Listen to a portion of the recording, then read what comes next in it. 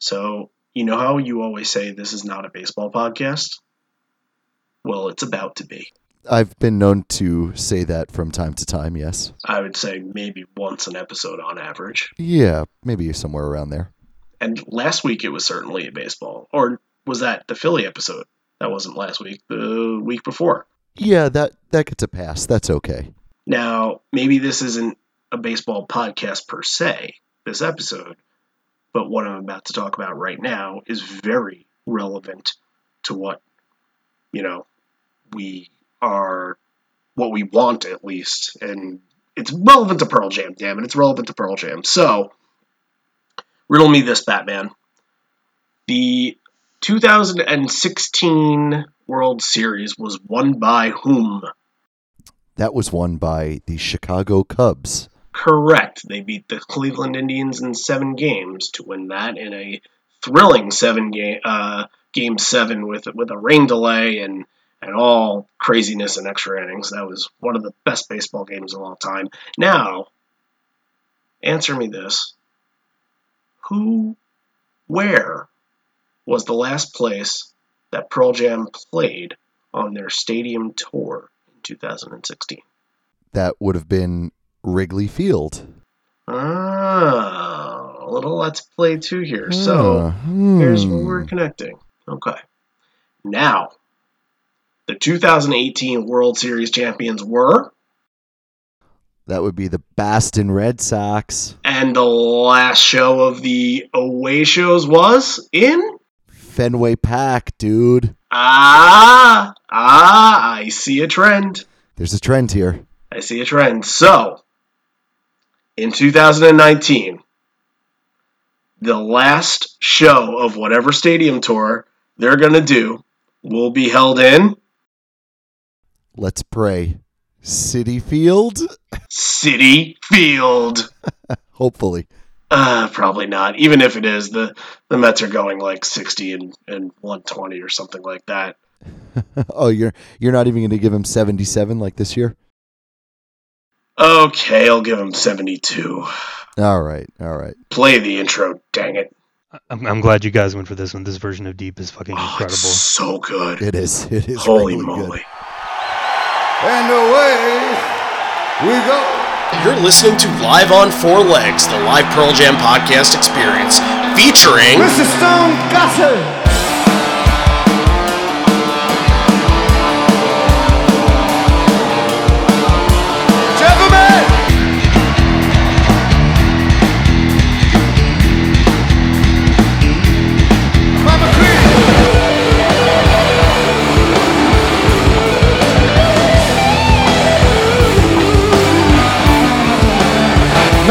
Fucking Cameron in the drum.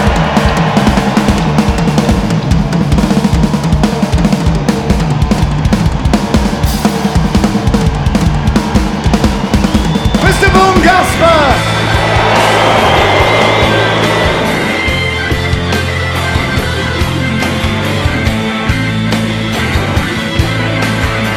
You can call me Al, you can call me Ed, you just fucking call me, why don't you?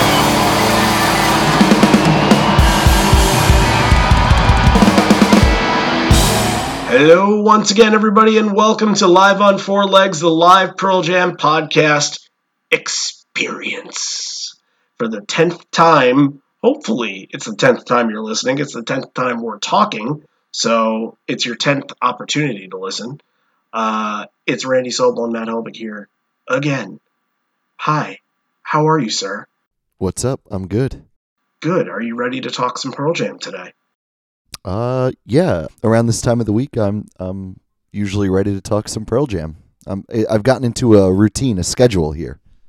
I was about to say it does feel routine. It's it feels like every week we're around Saturday or so researching the shows and taking notes, and then really digging in once this day comes along. So it's been something I've been looking forward to, and I think you have as well. 10 episodes now, though. That's a semi landmark there, milestone.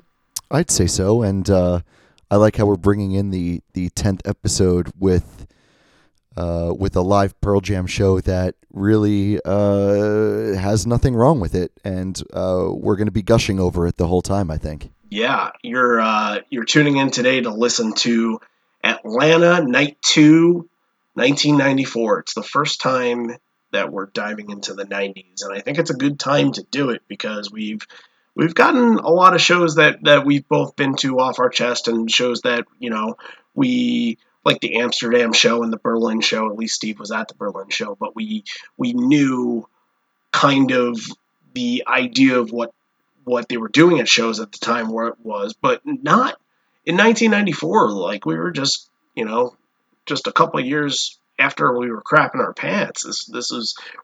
We weren't listening to Pearl Jam at this time, and if we were, it wasn't for more than a minute or two.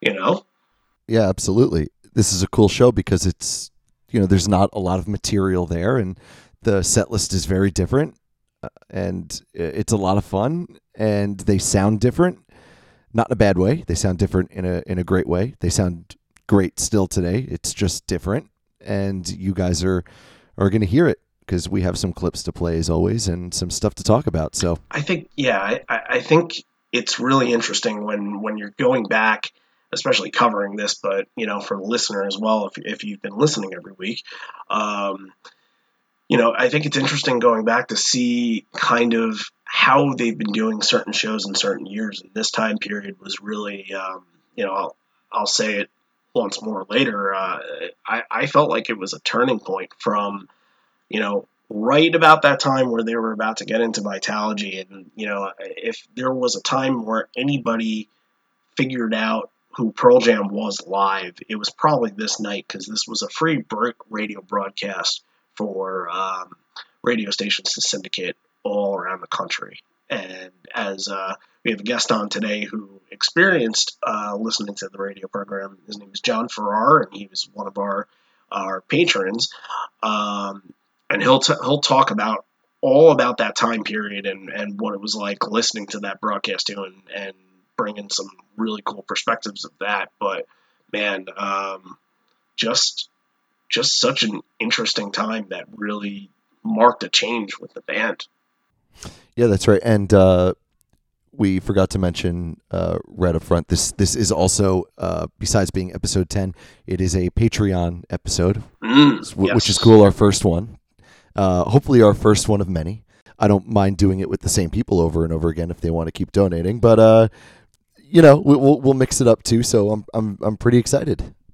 Yeah, and he, just emailing with him a couple times, he seemed like he was really excited too. So I'm looking forward to seeing what he has to say. I did want to mention something before going forward. A couple of things that I wanted to talk about. First things first.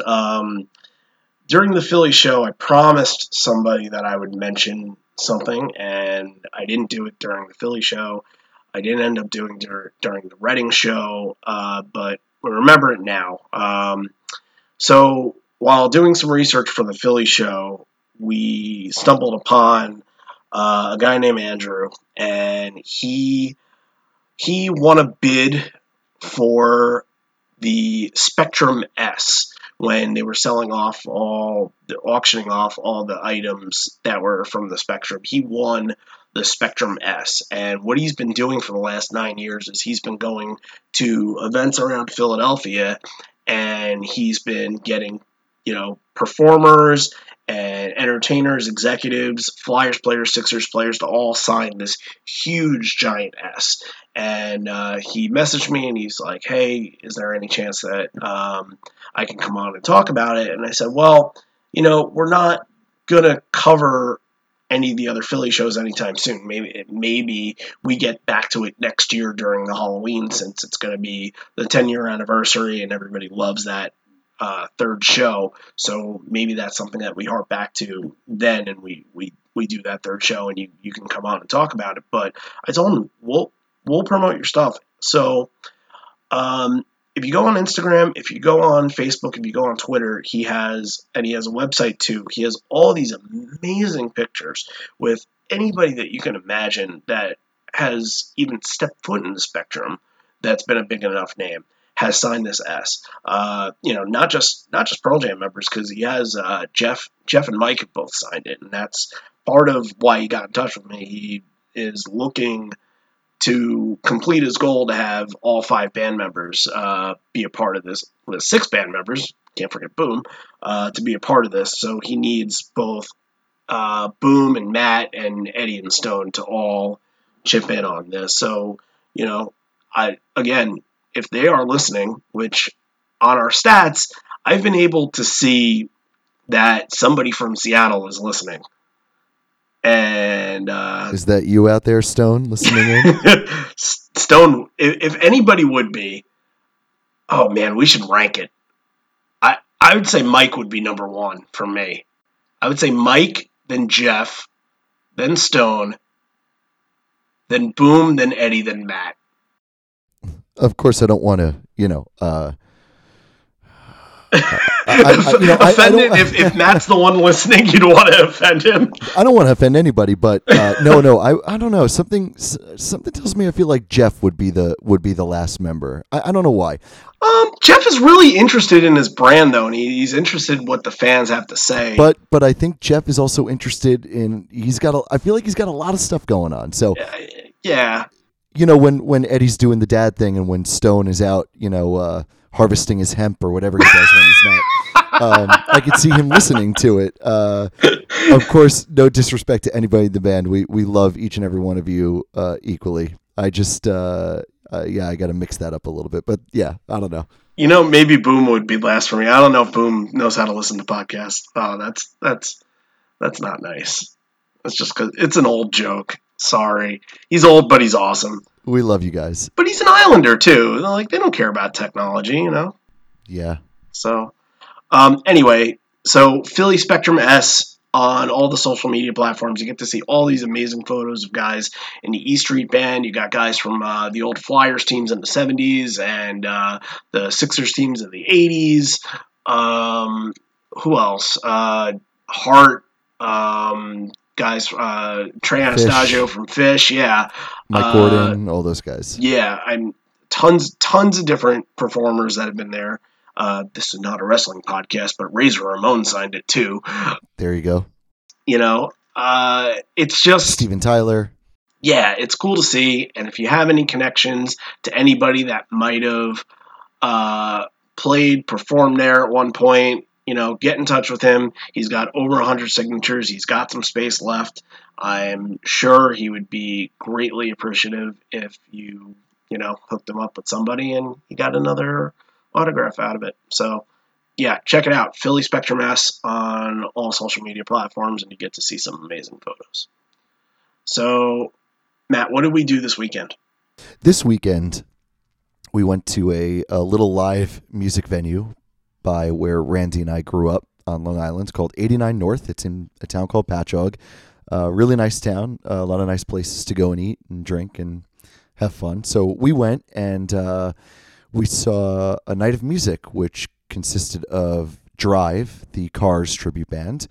Was it Nirvana? Yeah, I think it was Nirvana. Yeah, they were all awesome, by the way. Oh, they were an incredible Nirvana tribute band. Really, really fantastic. And then closing the night, we saw Last Exit, which is a Pearl Jam tribute band. I've known the Stone in Last Exit for years now. I got to catch up with him. I haven't seen him in a long time. I thought they killed it. I thought they did a great job. The sound was amazing. Yeah, I agree. That was the first time I'd ever seen them. Oh yeah, I should mention I have seen them before. I haven't seen them in a few years though, so it was nice to be able to go and see them again. Yeah, Buckley said he saw them a bunch of times too. Him and Gianna were both there. We were hanging out. I'm sure if you were on Facebook that night, you probably saw that we were going live with some clips every now and again. 21 song set too, and they threw in some really cool stuff. But not only that, they did all verses, which is that was just, it was a fun experience just to hear all of it, because I mean, for Pearl Jam to do more than a couple of songs from verses in a night, they're not going to do Dissident and Blood and WMA, full WMA at least, and Glorified G, and all those that consist of really high-pitched Eddie wailing. A lot of those songs have become rare in this day and age, and to hear, and I know they did Greenville in South Carolina, and they did the Versus show then, but man, I give a lot of credit to Pete and the guys last weekend. They've done it a couple of times for doing Versus in full like this, because man, that is just, it's got to be so straining on your voice. They were doing it to support, I guess, the anniversary, right? What was it, 25 years? Yeah, and that had happened a couple weeks before that, yeah. Right, so I think they had done almost the same set with the little changes. I think it was a week or two before they had done it at 89 North, and I thought it sounded great. I had a blast. In many ways, it was like seeing Pearl Jam because we were going crazy for every song like we would if we were at an actual Pearl Jam show. So it was a lot of fun. I had a great time. They sounded great, and I recommend them. They do travel around. If you go onto their Facebook page, you could see their upcoming shows and stuff. And I'm sure once we get into this set, we'll be able to come back and talk about some of Last Exit's performances too, especially with things like WMA and stuff like that. Yeah, and for all you New York area people, I mean, I wish we were able to travel out to everybody that comes to see us, or comes to listen to us, I should say. But, we're New York, Connecticut, Boston based essentially. So if you're in the New York area, I believe the date is January 12th. There is a Grunge-a-Palooza show where Last Exit is going to be part of it. Not the same Nirvana band, but a different Nirvana tribute band is going to be there. A Stone Temple Pilots tribute band, a Foo Fighters, a Soundgarden, and Alice in Chains. So it's a big night, Gramercy Theater in New York City. We're going to be there supporting the show. I hope that we can get a good crowd out there, and it could be a bunch of us, and we can just hang out and talk Pearl Jam. We'll talk about that sooner, as soon as it gets to us, but, that's definitely something we want to do. We do want to schedule a meetup for that. I'm going to mention one more thing before we mention one more thing. I know all your secrets, people out there. I know who's listening. Not specifically, but due to our wonderful statistics within SoundCloud's website, we are able to go in and see who around the world has been tuning into Live on Four Legs podcast, and it's an interesting venture. And I go in and I'll look at it constantly because it's just something I'm very interested in. You can see what countries they're coming from. You can see what cities and states they're coming from. So, what I want to know, because I do see consistently, I see the same places. I want to talk to you from those places. I want to see how you're liking the show if you're continuing to listen. So maybe we do this once a show. We name a location and say, hey, if you're in this location, come and say hi to us. Shoot us an email. Let us know what you're thinking about the show. Because it's hard to judge through Facebook. We have our Facebook fans that we know through Boston, and there are a couple other people that we've gotten in touch with, to do merch and stuff like that. But, we just want to reach out. We want to know who's listening, and we'd love to know who you are, and kind of, as we do at the end of the show every week, we want to know your stories. So I think that's a good idea, Randy. So how about you do this? How about you close your eyes, scroll a few times, and pick a spot right now. Click, click, click, click, click, click, click, click. Green Bay, Wisconsin. Oh, Green Bay. Are there any cheeseheads out there? All right, so if you're in Green Bay and you're listening, and we know that you are because it comes up on our Live on Four Legs stat tracker. And it might be like a town outside of Green Bay. Right. Or something like that. If you're close enough to the area where you think that's where it's gonna be pinging from, shoot us an email and Just say hi. Say hi. We'll, you know what? I think this is a good idea, Randy, because we do stories at the end, and maybe we could do a pre-show. Hi, how you doing? Email from the city that we pick. I think that's a good idea. So Green Bay, show some love. And go Packers. Oh, go Packers. Let's talk Christmas.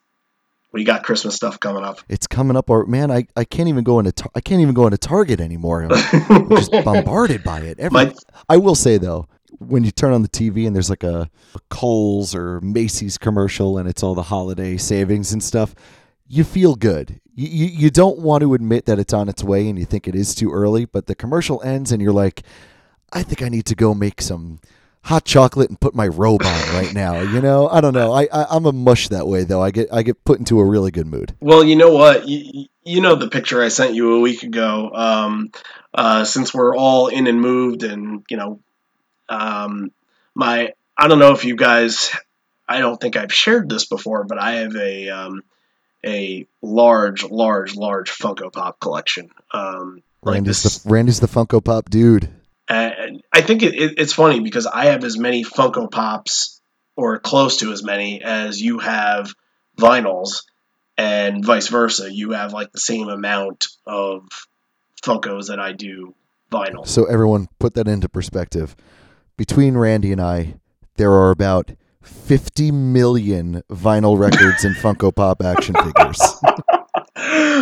I'm closer to about 500, but slight exaggeration, but yeah. It's close. Well, I think I have around 1,000 records right now, but it's different because I've gotten a lot of, $1, $2 things. Right. So it evens out. But and you have doubles too. We are huge collectors. Randy and I we're collectively collecting personalities. Yes. It keeps us going. It does. But I sent you that picture, and I had bought like a bunch of the new Star Wars Christmas pops. It was an R2-D2.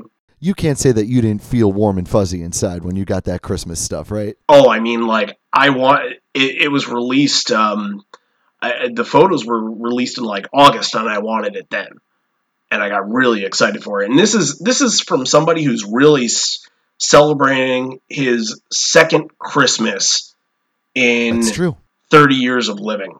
Last year was the first time that we put up a tree. The year before that, I celebrated and got presents from my fiance's family, but that was really the first time that I had ever been involved. And then we did the ornaments and the stockings and everything last year. Now this year, I'm like, oh, that's what you do. Oh, this is fun. I want to be a part of this. Yeah. And so I went out and I'm still trying to buy all of the Christmas pops that came out, including Mr. Hanky. Yeah, so it's different than when people put up, say, Nutcrackers. You put up the Christmas Funko Pops. Yeah. Yep. And I'm not saying anything because you are Jewish and Hanukkah is a beautiful holiday and celebration. Yeah. So I'm just speaking as somebody who has always celebrated Christmas. That it is great, but Hanukkah's great, Kwanzaa's great. It's all great, and everyone have fun with your holidays or your holiday decorations or your holiday shopping, because I know people that are finished already. It's amazing. So speaking of holiday shopping, I was going to say, this is all going to, don't worry everyone, this is going to tie into something. It's leading in. If you're a Pearl Jam fan and you're looking for a gift for Christmas, what do you think would be the perfect holiday gift for somebody that is crazy about Christmas and crazy about Pearl Jam? How about some sort of Pearl Jam inspired ugly Christmas sweater? Oh, I think you hit the nail on the head. Oh, I might have already known the answer, but thank you. Yeah, we can't be that discreet. Come on. I mean, we've been talking about this for months. Yeah, so in about maybe a week or two time, I think we want to try to get this done before Black Friday or on Black Friday. We're going to open up another store. It's not going to have very many items in it.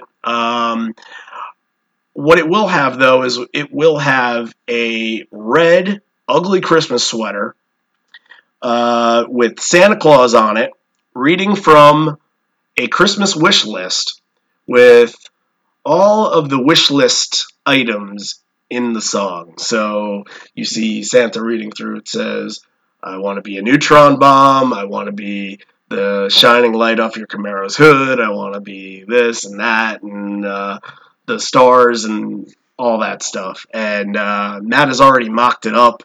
It looks awesome. We're going to make it really Christmassy, and we're going to make it really cheap as well, and we're going to put the proceeds to this all towards a charity for a children's hospital, which is still pending, but our big holiday adventure, so to speak, is going to come at some point in December, where we're going to run wild on Target, take all the money that we've made Patreon and through this store and everything like that, and we are going to do a live video, and we're going to show you what's there, and if you say, hey, buy that Lego set, we're going to buy that Lego set, and we're going to go and donate it to a bunch of kids who need it for Christmas. Yeah, I think that's the best way to spend the money that we've been making, because we always said we weren't going to take it for ourselves. So let's spend it on some kids that might not be as fortunate as we are. Yep. So the ugly Christmas sweater, the wish list sweater, I really think a lot of people will get a kick out of this, and soon enough we'll post the graphic of it so you guys get an idea of what it is and what we're going for, and you guys get excited about it too. So and also all your store orders should be arriving shortly if they haven't already. Yes. By the time this episode comes out, so be on the lookout. Would hope that they've arrived by Friday. Yeah, they were sent on last Friday. So yeah, it might take a little bit longer for all those California listeners like Sal, but what's up, Sal? Actually, I did 2-day shipping for Sal.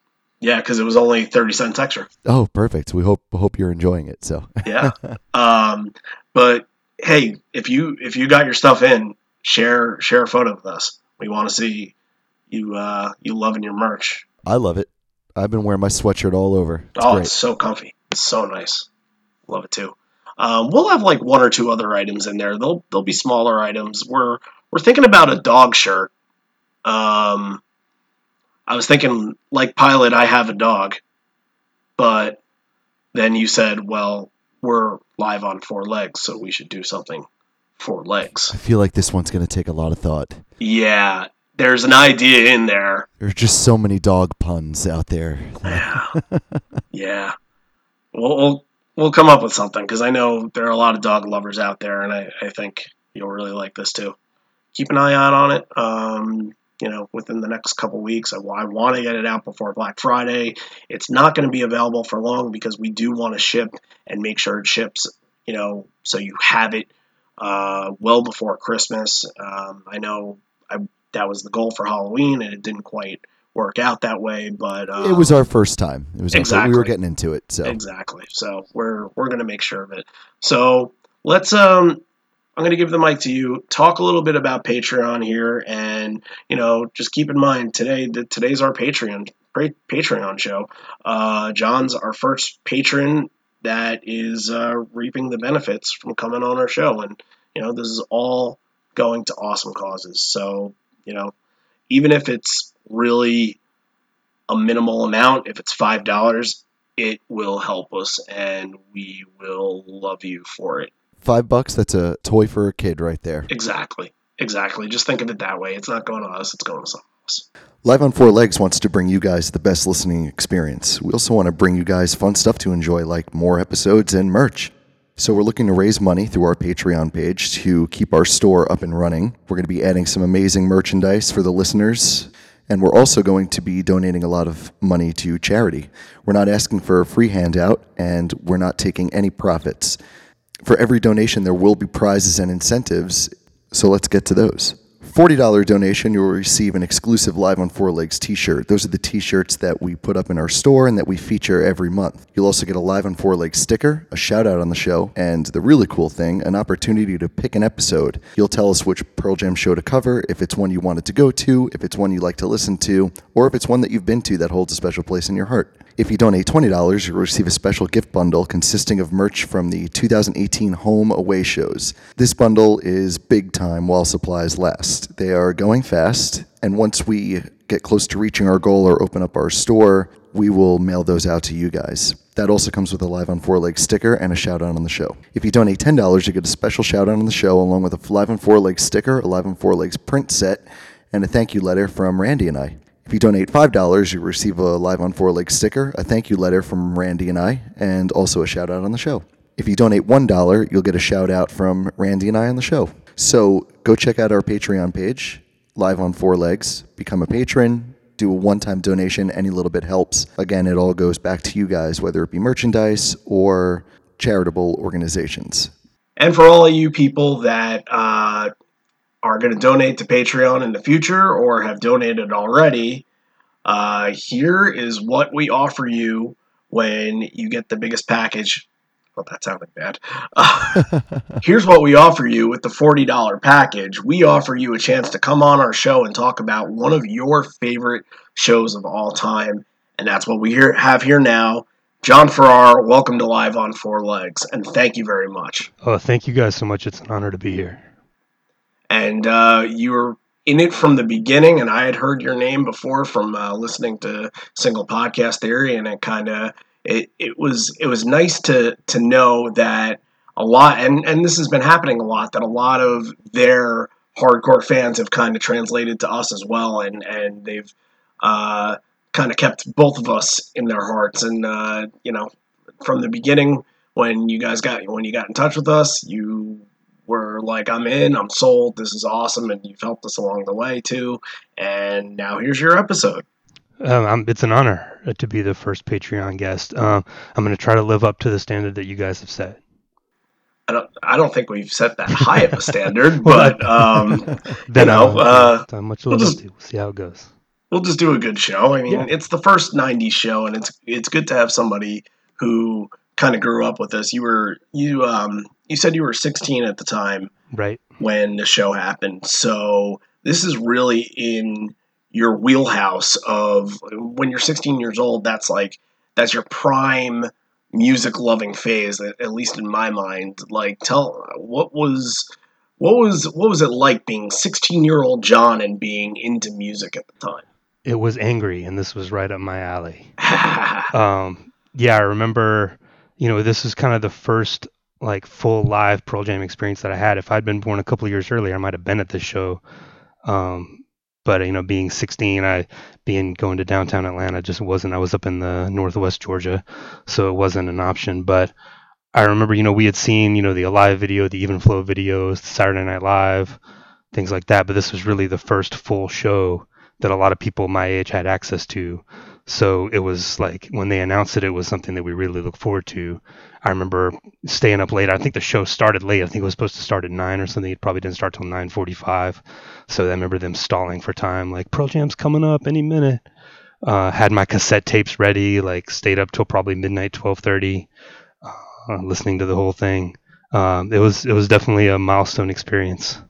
Now, there was a lot of debate between everybody that wrote into us and talked about the cassette tape thing.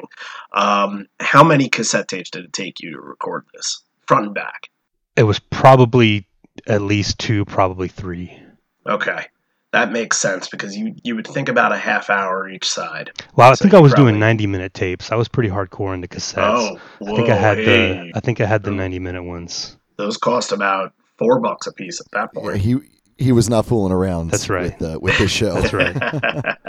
Nor would I blame you. I mean, it was such an important show in their time period. A lot of people say it's a turning point because, as we mentioned before, it was the last Pearl Jam show that Kurt Cobain was alive for, and we'll get to that more as we go into it. But it really it changed the landscape. Like you said, you weren't at the show, but you and thousands of other people were able to hear a live broadcast, and it was the first exposure of Pearl Jam live to a lot of people. And I wonder if that was really the kickoff of the culture, and having that culture be expanded to more and more people, country and worldwide.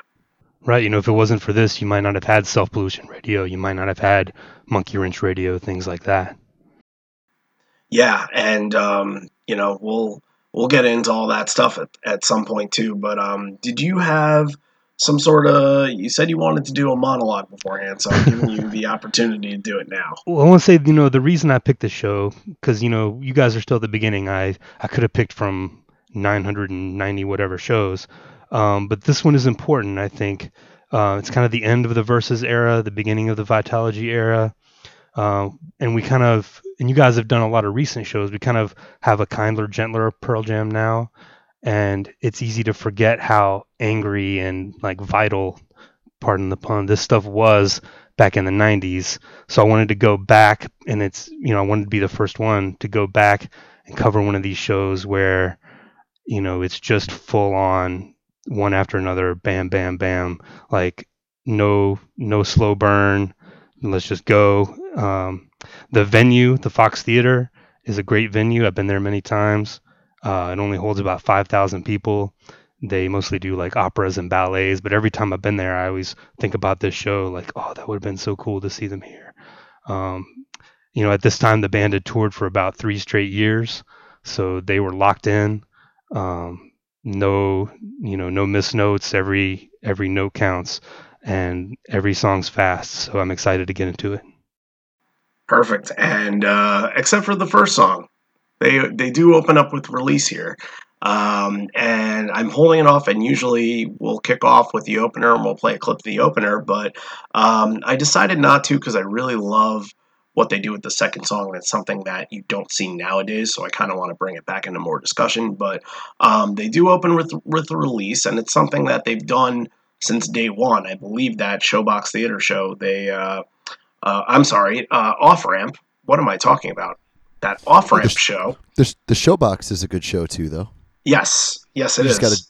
You just got to jump ahead a couple of years. I did mean Off Ramp Cafe. That Off Ramp Cafe show, the first show ever, their first song was Released. So it's not something that they eased into as time went on, and but Release sounded a lot different back then. While current live versions right now feel melodic and heavenly, this has a touch of grit, and although grunge can be a dirty word in a lot of people's minds, including my own, it feels choppy. Like Stone's riff here doesn't feel like that, like I said, that melodical, heavenly kind of religious. I don't mean religious as in Catholic or Christianity religious, but like sort of that vibe, that heavenly vibe to it. It is very choppy, and it sounds more grungy. Dave A stands out on this too. So, did you see any differences between this Release and Matt? You don't like Release, but well, no, I don't not like Release. That's not how I see it. No, I like Release. It's just not. It's not one of my favorite songs. Okay, but listening to this version as opposed to the current version of it, what's your take? You know what I thought, actually? Remember when I had texted you a few weeks ago when Off He Goes was being played in a bar, and I couldn't put my finger on why I never really liked the studio version of that song, and I said it was because it's such an amazing song and it's so different, but it always sounded like Eddie was doing like a person doing an impression of Eddie, and it didn't seem like he was naturally singing the way he usually does. It was a weird performance. I kind of got that with this version of Release, like the band and the song and the music. It's really amazing. It's perfectly paced. It sounds great. But there are little tiny little areas where it sounds like Eddie's doing that Eddie impression instead of just being natural with it. Maybe it was because it's their opening song and he's figuring out the sound of the stage or whatever it was. But I was like, oh, there it is again, that kind of Eddie Vedder impersonation instead of him just singing it along. And it reminded me of how I felt about Off He Goes, at least the studio version. But besides that was it. I mean, I thought the whole rest of the song sounded really good. Yeah, it's a little different than it is today, but honestly, this entire set and all the performances in the set, there are a lot of things that are very different, which I like a lot of things way more in this show than I do in present day. So it's not a bad thing. It's just a little weird. It's some parts are a little weird for me, but besides that, I thought it was really tremendous. A tremendous performance. Now, John, you said you didn't like the slow burn open, but do you consider just Release Here going into Rearview Mirror? Do you consider that a slow burn, or do you just consider that it's just opening with Release? I think it's just opening with Release. The slow burn, I think, is if you had gone Release into Wash or something like that, you would consider it a slow burn. But Release into the second song is just let's go. And I think a lot of these songs have opened up over the years, like Release especially. It's become kind of more of an event, a staple. Okay, And I think yeah. at this point it was still kind of tight and closed in, and he was still kind of channeling that early energy of it. I agree with that, and I agree with what you mean with the slow burn, how Release, Wash, even Low Light or something like that. But when it's just Release into another song that's not as slow, like in this case, it puts it into its own category. So you have slow burns, you have fast opens, and then you have a third category, which is the Release open. It's its own thing entirely, I think, because it really sets a tone for the show different from really any other song they open with. Every time they do Release, it really sets a whole different vibe, I think. So Release is like its own opening category for me. It doesn't fall into slow burn. It doesn't fall into a fast open. It's its own animal. It sets the tone for sure. Absolutely. And I think if Release set the tone, Rearview Mirror made the first imprint of the show, because let's play it now, because this is the second song in. If you're a Pearl Jam fan since, the 2000s, you think of Rearview Mirror and it's an encore song or it's a closer song, you're getting it at number 2 here. So let's hear it, and yeah, this is not something you'll hear nowadays.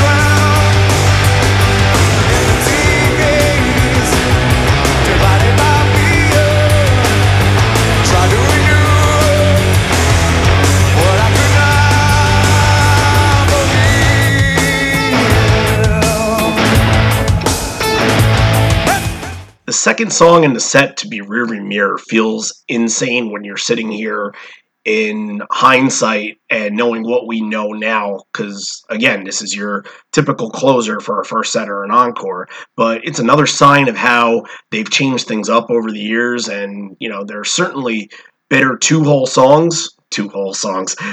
I say that as a baseball reference. This is not a baseball podcast.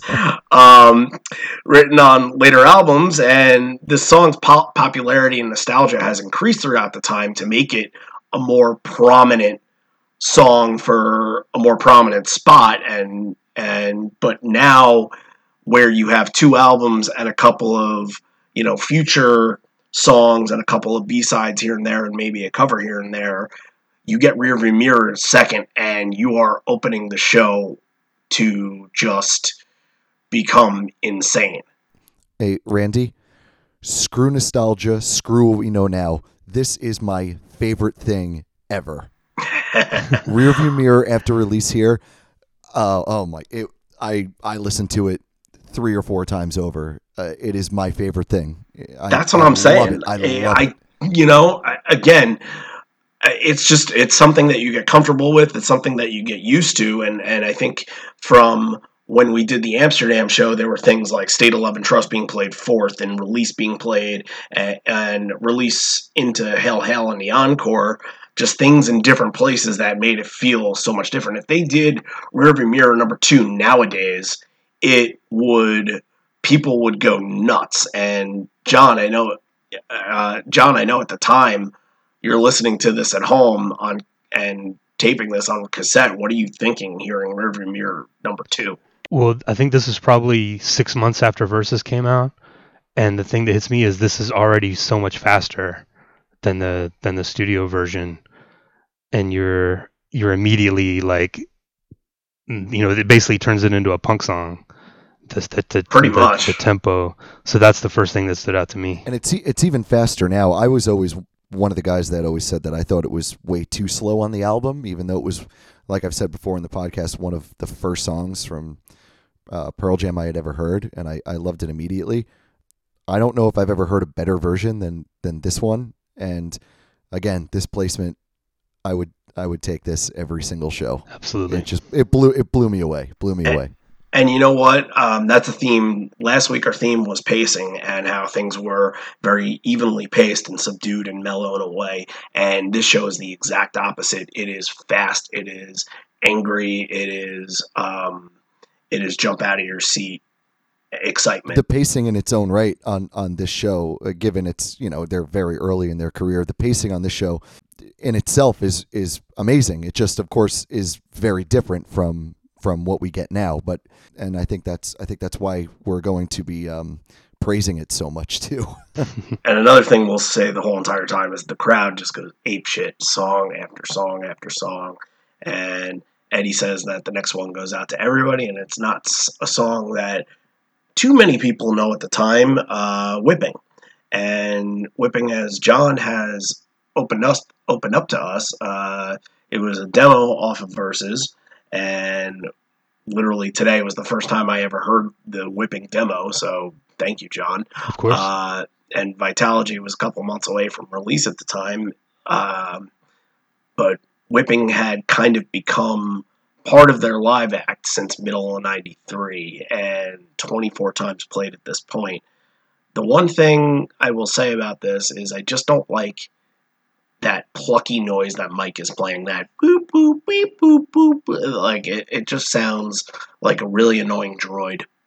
There's a bunch of spots in this show where I think they're trying to figure out either how to play stuff that's on the album live, how to translate it, or they're just trying new things. I agree. There was it didn't jump out at me at first. It was one of more of those things that it kind of sticks in your head as you listen to the song, and you're like, get out of there. What is that? So yeah, I agree. It was a little annoying, but I can give him a break on that. Just kind of feeling things out too. It does sound cleaner now, and thankfully they did tighten it up for the album. But John, what do you remember a song like this, on a show like this that you're listening to on the radio, and then it becomes part of Vitalogy as you're listening to the cassettes over and over and over again? How excited are you to hear Whipping on Vitalogy? Oh yeah, I mean, to get a new Pearl Jam song at this point was like, you couldn't have asked for anything better. Yeah, and a good song too, a fun song, an interesting song. One of the faster ones, which I appreciated at the time and still appreciate. Right, and really early in the set too, which is, I guess they kind of had no fear with it, and it sounded good. So. And you got to think Vitalogy was maybe already even being tracked at this point, so they like maybe working something out, like definitely. Let's give it a shot and see how it goes, and maybe they went in the studio the next day and busted it out. Absolutely, and we're gonna get into that also with another song later on in the set as well. So this is a couple other songs. A couple of the songs, you're right. So it just adds to the mystique of this show and how really cool it is. And this is how you know that this is a pretty early set, when Even Flow is not in the Even Flow spot, and also Even Flow is a can't miss song instead of a bathroom break song. And when you don't have enough songs to ease into the set, that's where you get Even Flow at number 4. Again, you'd be a moron to leave for the bathroom during this. This is just an incredible performance. It's not a 10-minute Mike McCready solo saga, but it's tight as hell, and the crowd sounded really into it. Eddie sounds really into it. He really doesn't scream like that anymore. Another thing that we're going to say every other song, but man, does this Even Flow sound good, guys.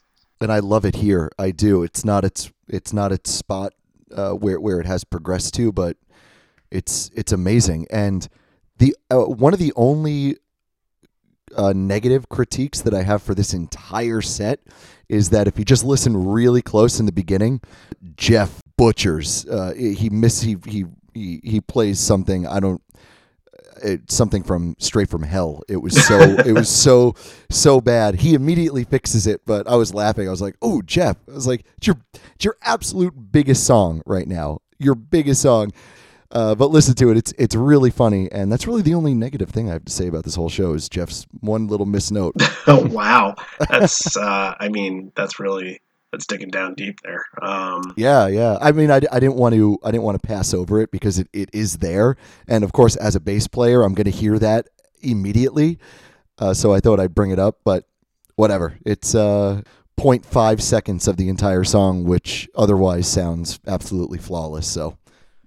No problem, Jeff. No problem. Interested to know from you, John, that when you hear Even Flow when you're 16 years old, and I always feel like when I was 16 and 15 years old, whenever I heard something live or on an album, like that was always became my expectation that, later if I saw that band or, even something stupid like the Bouncing Souls still play now, but when I was a kid going to see them, up until I was 19 years old or so, they never played the song Manthem.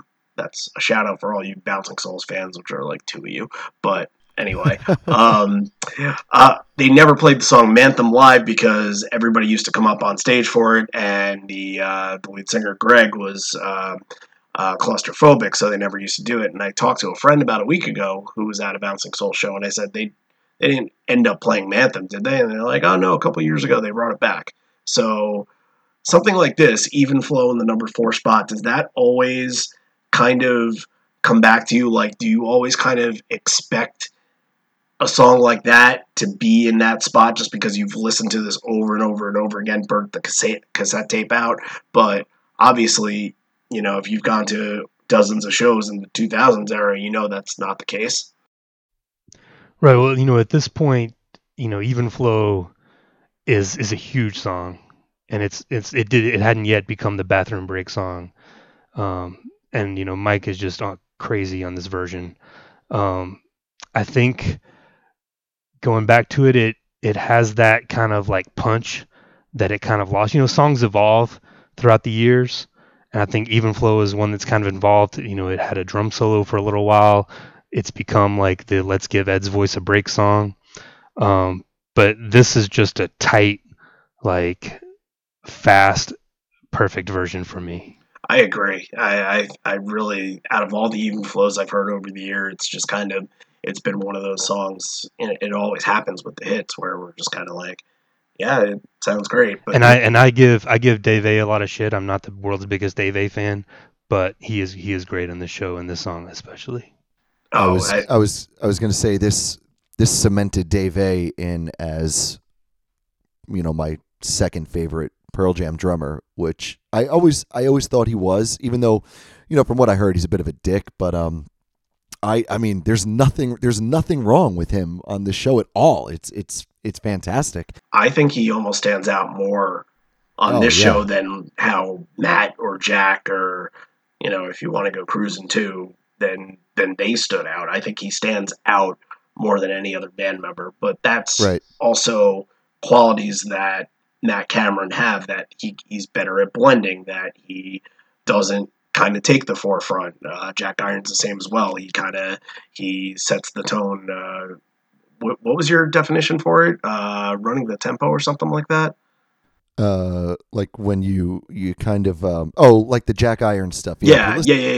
If you listen to albums like that where they'll be playing to like a click or something in the studio, we always called that to push the click, where push the tempo. You're almost not pushing the click, but you're not it's you're playing to a click to keep the time, but if you're not perfectly on the click, that's okay because it's going to sound real and it's going to sound live. And Jack Irons stuff definitely had that for sure. Yeah, as you'll see with Dave this whole night, it's just my notes are so small for this. I have almost no notes for this because it's really good. But I was going to bring up Dave A as we go on another song that I it's something I hope you agree with because I listened to it a few times. But I'm going to bring up Dave A like 20 more times. So right, it's okay. It's hard to believe a month later he was kicked out of the band. Right. Yeah. If I can tell, it seems like he had probably like 7 or so more shows after this. I think his last live show was, I think, the 29th of this month, 27th of this month, if I can remember correctly. So they weren't on this leg for much longer. So that this is really it for him. Right. Well, I know who came in was because Jack Irons came in next, right? Yeah. Yeah, because I'm pretty sure Jack Irons had already recorded some drums for Vitology, so there was an overlap. He recorded Stupid Mop, and Dave A got kicked out during Vitology. So Dave A recorded most of it. But I think Jack Irons also had some writing credit on something else. I have to double check that. So it's really interesting to kind of see that overlap and also to see where that overlap occurs in the show, especially with these newer songs that they kind of debut and they try out. You see, the timing for the show is really cool in many ways because you see that overlap and you see these transitions and you see these new things going on. So it's very interesting. And now, 5th song in, and you know what's here? A dissident is here. Randy just loves to find excuses to sing the songs on the podcast. As long as he doesn't do the guitar part. I just let him go. There it is. That's for the Brads who absolutely love this song.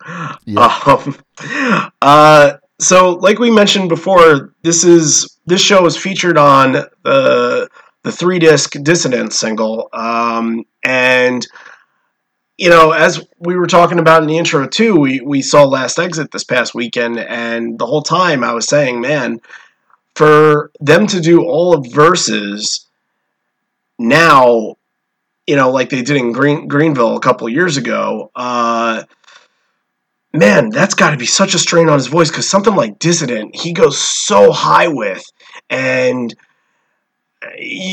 if you're going from Dissident into WMA into Blood, that's just that probably a 50-year-old Eddie has to just be strained. But this is like, you know, 30s Eddie here, like maybe your late 20s, early 30s Eddie, and he sounds great on it, but that threshold, it just, how do you, it's so hard for even him to even reach that threshold when he sings the chorus that he kind of does flatten out for it a little bit, and then you know at the end, this is a traditional thing he's usually done even in nowadays where he just speaks the line. So right, and he does flatten out a few times on a few of these songs. But now he can't even. He doesn't even try to do that. Right. But it wasn't that he was flattening out on these songs because he couldn't sing it back then, or that it was difficult. It kind of leads into or plays into what we were talking about the anger of the show, the energy of the show, the emotion of the show. So it's not that he can't sing these parts. He's just very charged. You know, it's not a bad thing when he falls a little flat on some of these parts. It's more of a performance than it is a not able to sing it, and that's okay because it doesn't sound bad. You know, do you know what I mean? It's tough to describe, but it's I'm with you. You know, I think it's just differentiating what the album is from what live is. And look, He's got another 22 songs to go, so if he's not going to go to that high threshold, that means he's not going to be able to go to that high threshold later on Blood where it counts. Right, but it's not bad either, right? He's trying, not at all. And it's a performance thing, and it still sounds really good. The bridge in this especially just soars for me. Like, this is one of the best Dissident bridges. Like, they're going forward. 100%, absolutely. Yeah. Look, this is not something that's in their repertoire too much nowadays, and that's it becomes special when you hear Dissident, when you hear Glorified G, when you hear WMA not played as a tag, when you hear Blood. Those songs now become special when you hear them live, but here you're getting every single one of them. So that's, it's something that we just have to kind of enjoy as we do these 90s shows, that especially this early. Do you know how amazing Big Wave would have sounded if they sang it in 1994? Oh my God. It would have sounded so good. Well, we'll have to check the sound check and see if they sound checked it. Yeah, there you go.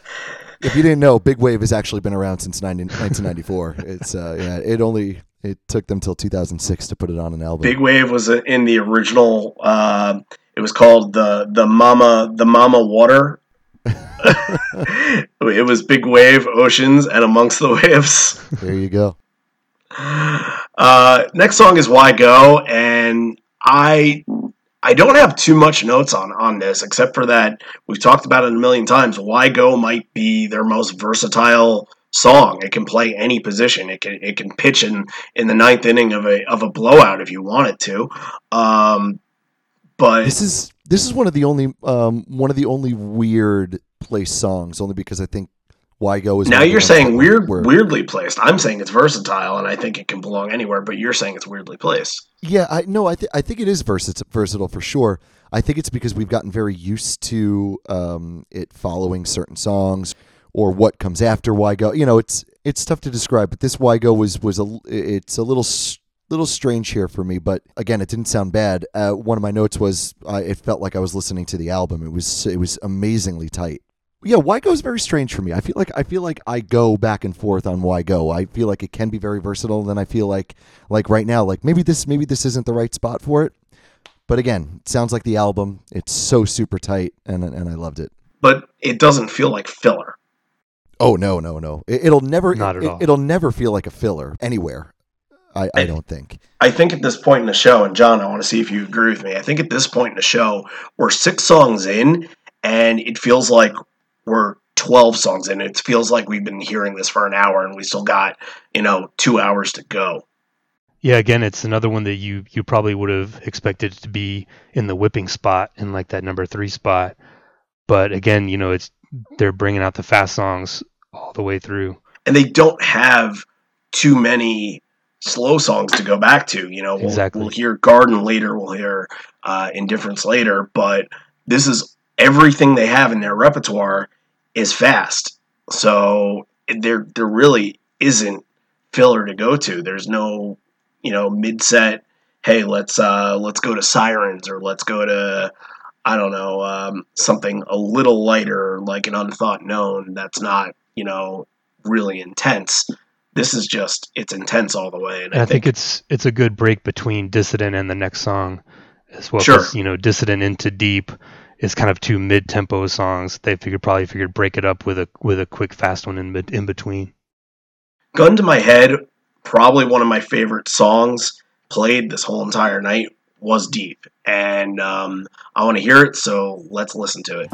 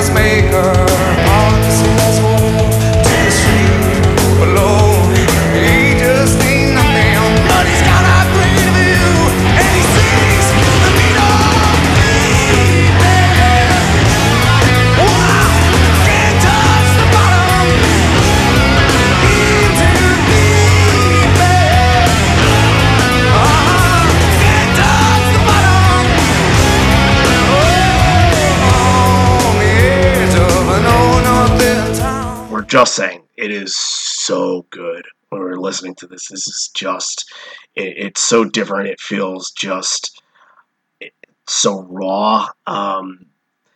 It's another that I think benefits from Dave A's presence here. He didn't even record the song. I believe that was Cruson that recorded the song, but the technique here in the verse with that really quick hi-hat and the where he keeps going back to, I guess it's the double bass and then like hitting that hi-hat really quick, and the fills during the chorus, it brings an edge to the song that I'm not sure that Cruson or MFC or even Irons, any of those guys can provide to this. Yeah, he definitely put an interpretation on it, and it sounded really, really good. I always liked Dave A. Maybe he isn't the nicest guy, or maybe he's just a little bit of a jerk, but just listen to this deep. The guy could play, and the guy could really put his own spin on these songs. Yeah, Deep is not a song that I go back to a lot now. It's probably one of my least favorite songs on 10 right now, but I will go back and listen to this version anytime. And you get your first lyric change, the young virgin from Georgia. I didn't even recognize that. Yeah, I don't think I caught that. That's interesting. All right, well, you know what? Darn, I'm gonna have to go back and listen to this version again, I guess. And then just the raw screaming at the end, just the "No, you won't." No, you won't. That was a spiral into madness, man. Yeah, you wish there was a video, because then he was just like on the floor, like, pure emotion. Yeah, and it just keeps going from there. Yeah. All right, Jeremy is next, and I don't know if they purposefully fucked this up, and it's before the chorus, or was this the way that they played Jeremy back then? So they would go after the King Jeremy the Wicked ruled his world. They would kind of stop. They wouldn't play that chorus, and they would go into the second verse. And I wonder if that was, hey, they fucked up, and let's move on. Let's just move on with it and like not do the chorus, or was that planned? Yeah, I don't know. I mean, maybe my only thought on it is, again, a big hit. It gets a huge crowd response. Huge crowd response. It could have just been, hey, let's make like a live version of the song. Let's do it this way. I don't think it's early enough. Okay, so how do I word this? It's not new enough of a song to where they're screwing it up because they just don't know it or they're not confident with it yet. I think it might be because they just had some kind of idea for how to play it live, and maybe this was that idea. It could be because they screwed it up. It could be that simple. Or how about this? I was going to say maybe option 3 was with a song like Jeremy, with it, kind of everything that surrounded it. Could they have resented the fame that came around it, and maybe they just wanted to play it because they had to, but just kind of get out of it as soon as they could? I'm going to give you an option 4. I'm going to give you an option 4. And what about if it's this? What if everybody, like John is sitting at home, never seen Pearl Jam live before, and they're listening to it, and it's, arguably their most popular song next to Even Flown Alive, and they hear it's a little different, as like, oh, that's cool. Is that what I get during a live Pearl Jam show? Shit, yeah. I want to go and see them now.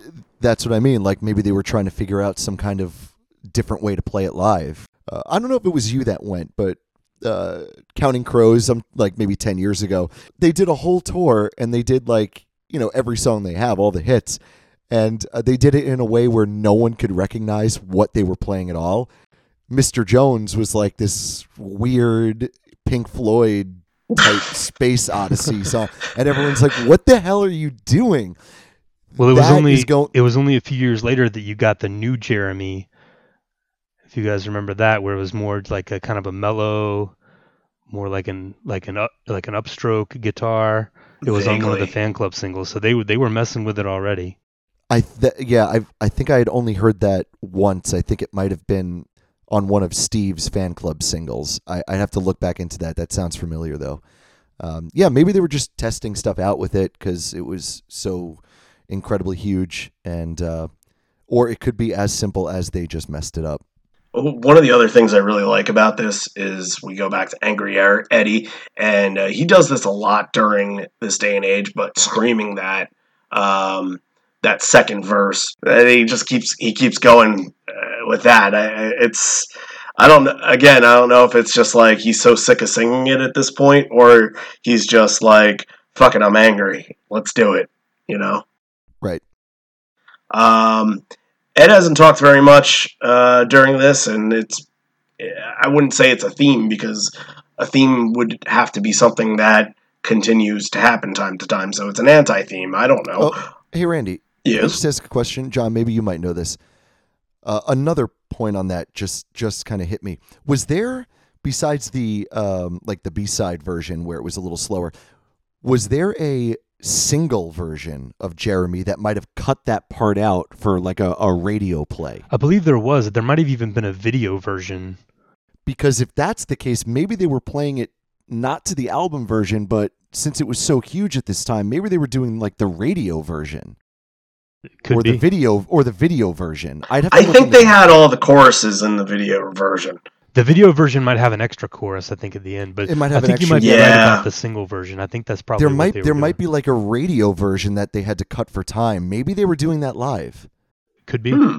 Yeah, this is a very interesting Jeremy. We need to research this one a little bit more. This comes off the heels of last week. I don't know if you guys have seen this, but the real Jeremy's mother spoke for the first time and since publicly since his death 27 years ago. So it's interesting to hear, but won't spend too much time on that. Yeah, sorry for bringing that back. I just that just popped into my head thinking about radio edits, and I just wanted to get it in there real fast. It makes sense. It makes sense. Again, Eddie didn't really talk very much during this. No stories about Bono. No talking about the Cubs. No talking about surfing. He probably doesn't even know Bono at this point. Who knows? There's still a dad joke, though. Yes, there is. Yes. They dedicate this to Keith, and I'm going to guess this was Keith Wismar, who passed. He was part of their crew for years and years and years, and he passed away over a year ago. He says that he's going to jail for 6 to 9 months for abusing his inner child. So I wasn't able to find out what he was jailed for. But John, any insight on that? Or I believe it's just a joke. Yeah, I don't think he was actually because abusing his inner child. Right. I think it was like some kind of inside joke because you could hear the crowd. They're like, "What?" It was just a weird thing to say. And then he throws in the just because you haven't been caught. Yeah. I don't know. Oh, okay. Yeah. All right. So, but that is a true story. He did pass away. If it's the right Keith, which I believe it is, he did pass away at some point last year. So figured I mentioned that. So I guess this is where the dad joke comes in. He says, he starts speaking the words of Glorified G and says, got a gun. In fact, I got two. That's okay, man, because I love Maud. Is that what he said? I heard Maud. That's what I thought. I think there's one point too. I think the next verse it's I love frogs. Reference Frogs. To the band. That's in the song. That's in the actual song. Yeah, that's what I thought. Because they were connected to the frogs at that point. So, but the Maud part I didn't understand. Here's Maud. I don't know. Harold and Maud. That's the only thing that occurred to me. Yeah. Then there's Maud. There's Maud. Yeah. But yeah, okay. The frog. If the frogs one is the dad joke you're referencing to, yes, I did catch that. So, yeah, he does love the frogs at this point, and they covered Rearview Mirror at this point too, which is a very slowed down version if you've never heard it before. It's another fucking impossible song to sing. Mentioned before, and he's top notch, especially on the bridge. But now there's two different versions of Glorified G when you get to the ending here. There's the I Can Steal Your Heart From Your Neck, and then there's what they do here. And I'm not sure what they say here. So John, what is this version compared to the album version? I couldn't really place it, to tell you the truth. And it's funny because Last Exit, who we talked about before, the cover band that we saw this week, they did that same version that they did here, where not even Stone was singing "I Can Steal the Heart from Your Neck." He's just, it sounds like he's saying "Here we go" or something like that. I can't tell what he's saying. So, Yeah, I think this song kind of quickly fell out of favor after this tour and after Dave A left. It wasn't a song that they got played a lot throughout the mid to late 90s. It's a very Dave A song, so I can see that.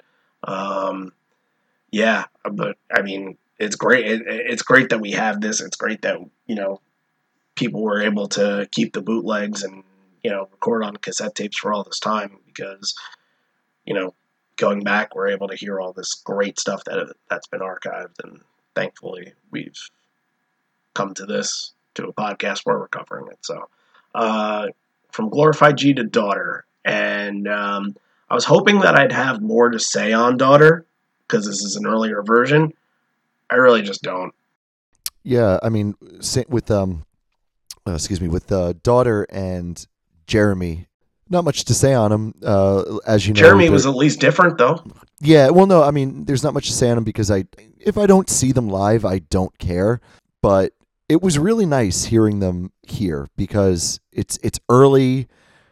They're a little quirky. They're new. I like hearing these songs really close to their debuts. Basically, it's a different feel. It's a different vibe. It's a different energy to it than if you go and see it now. So I really appreciate them here, and I enjoyed listening to them. And you get the Another Brick in the Wall tag, which between this and the Saturday Night Live performance, you can still go to a Pearl Jam show, and when they get to this point, people will start singing Another Brick in the Wall because it's been ingrained from this show, and that Saturday Night Live performance kind of became canon, and that's the one that people go back to. Right. We've mentioned that before with the kind of isms that they do, where all these heys, hoes, these sing-alongs, these parts, they're almost recorded now. It's almost a part of like the studio version because they're so, as you said, ingrained. They're now as much a part of the song as the chorus of the song, which is really, really cool. And it's a really cool way to kind of connect to the fans that are sitting around you as you go to these shows, and how the band makes it a big participation, which I think is really important. And that's what kind of keeps people coming back because it's so much fun. Yeah, and I couldn't agree with you more. And now that you have about 4 or 5 different songs that they could tag off a Daughter, it becomes kind of a will they, won't they kind of thing. And going back to the Boston show this past year, where they did WMA, and I was saying, I really wanted to hear It's Okay because they were doing It's Okay all throughout Europe and through the stadium shows. They actually ended up doing both. So I was very happy at a point where I was just going to be like, all right, well, I guess I'm settling for WMA. We got both. So It's a cool to kind of predict that sort of thing. And maybe you can kind of break down night by night when they do which tag, what kind of show it is. So, but Brick in the Wall worked here, and Dave A actually sounded really good on this. So Go's next. Before Go, you can hear Eddie say something. We're going to play it for you now. See if you can make it out.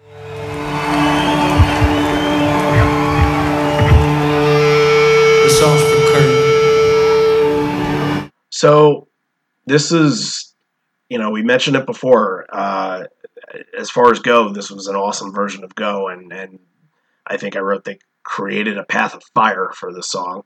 But I really want to talk about Kurt right now because really Kurt doesn't have too much time left in between this song and his noted death when they found him on the 8th, but they said that his death occurred on the 5th.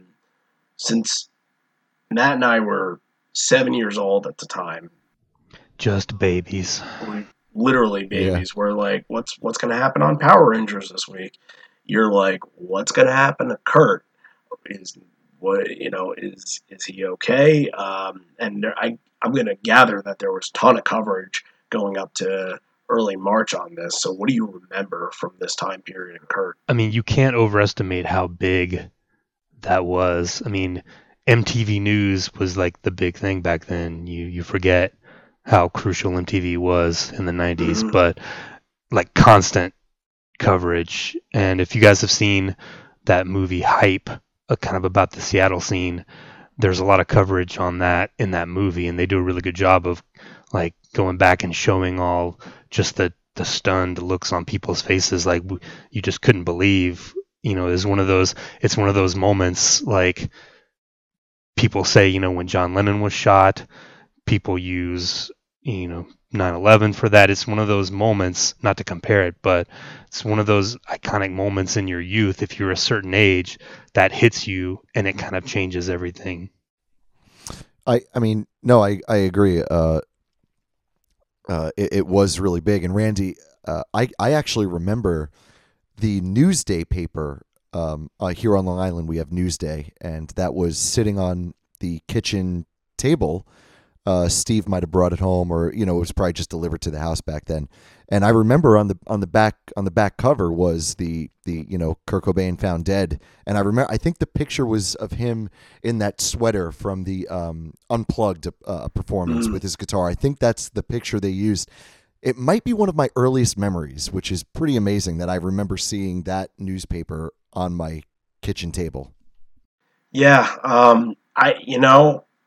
I can't remember. It's just one of those things that it's like a back of your head where you must have heard something at the time, and I'm guessing I'm 7, so I don't quite know Kurt Cobain. I might know Nirvana, as I might not know one of their songs, but I might know them as a thing. Same with Pearl Jam at the time, but I'm probably more into Disney sing-along or some crap like that. But as the years go by, it's kind of one of those things that it's like, oh, I always knew that would, even though I was alive when he was alive, I've always known at the time when he died, and but I can't pinpoint. I can't remember anything. It's just like when I first started listening to Nirvana when I was about like 10 or 11 years old. You just kind of go back to those moments and go back to that time period of, they had 3 albums and that was it. And, everybody kind of knew the story that happened to them. And even though, some people have conspiracy theories, believe what you want out of that. I have no idea what to believe because I've heard everything. So I just wanted to mention before we move on from Go, I mentioned earlier how I was going to talk about Dave A again. First of all, I just wanted to say this might be my favorite performance of Go I've ever heard. It is so amazingly tight, and it is pretty close to the album, which I don't care if things are close to the album, but if it sounds this good, and also see if you guys agree with me, but listen to it again, and there are parts where Dave A is doing this drum beat, and it's poppy. It's almost a straight up dance beat, which really transforms the sound of the song, and it makes it so good and stand out. I couldn't get enough of this version because this drum part, I want to dance to it because of this drum beat. It was amazing. It was incredible. This song is underrated in their catalog for sure. It's one of those that it gets lumped in with the other opening songs on the albums, but this is a top 3, top 5 song in their catalog, no doubt. Oh, 100%. I think this is their best opener that they have, and that's saying a lot because almost all 10 of their opening album songs are just straight fire. But as you'll tell, I think there's a podcast that I'm going to be doing in a short time where I'm going to be covering Once on it. I asked him, since I was able to knock down Once, I said, can I do every album opener? Because I love to just talk album openers and how they kind of set the tone. More than any other album in their catalog, Go sets the absolute tone for verses, and it never lets down. That's like 100%. And again, absolutely. I'd be remiss if we didn't mention the song is for Kurt. The song that says "Don't Go On Me" is the one that's for Kurt. That's just perfect. Yeah, absolutely. It goes from Go into Animal. They're playing a little bit of the beginning of verses here, going from track 1 to track 2, and this is a simpler time where we have 10 in verses and 11 tracks on 10, 12 on verses, and we're getting 10 songs and we're getting 11 verses songs. So instead of saying, do you think they'll play this? You're saying, I can't wait until they play this. So it's you're expecting Animal at some point. So I think that's kind of cool. Right. Yeah. I have nothing to say to that because I agree. And it sounded good. Exactly. Especially at this point in the set where it's middle of the set. Animal is usually, within the first 4 songs or so. They don't usually go back to it this late. So, but what do you know back then? Most people that have gone to Pearl Jam shows, they're not following them around the country like they do now. If anything, maybe they see them, in their local area or their state a couple of times whenever they're around. But the following is probably not there yet. Also, they don't have really enough material to be mixing it up how they do now. So right. It's going to be completely different. So and it fits perfectly after Go as well. I like that too. If the opener is strong like Go is, of course, if they do maybe that and then like 2 more after that in order, if they're all good and they work well, I think that's really great. And this is a perfect example of that. Agree. The next song is the only song in the Pearl Jam catalog that I can think of that has the name of a band member in it.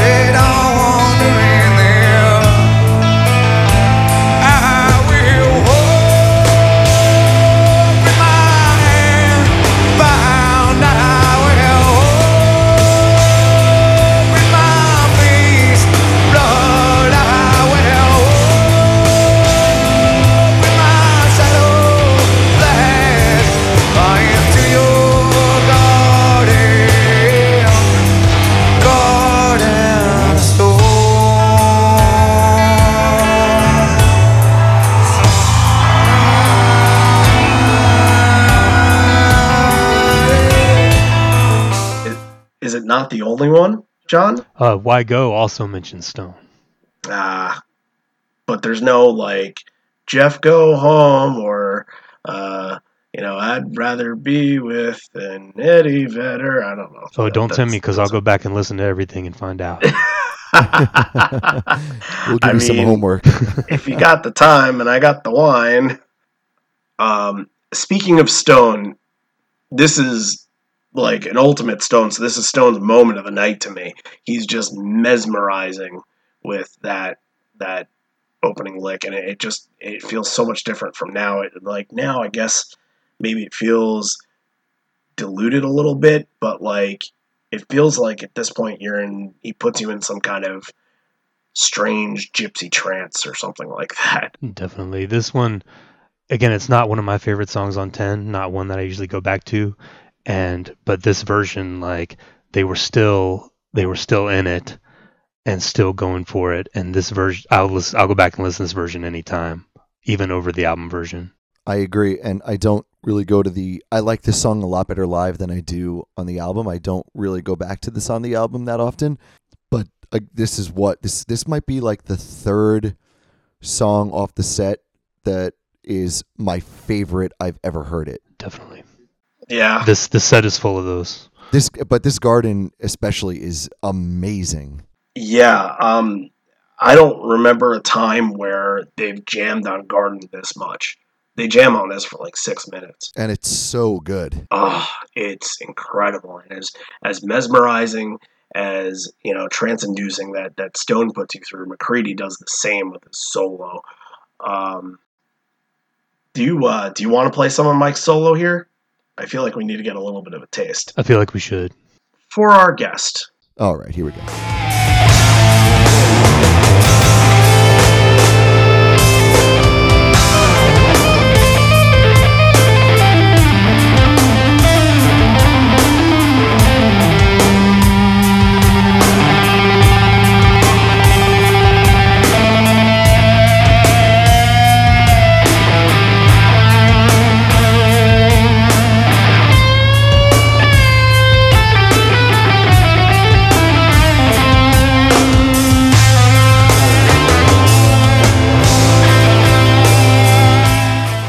Again, one of the best Gardens of Stone that you'll ever hear, and this is an A+++ performance. So let's move on to the state of Love and Trust, and that state at this point is Georgia.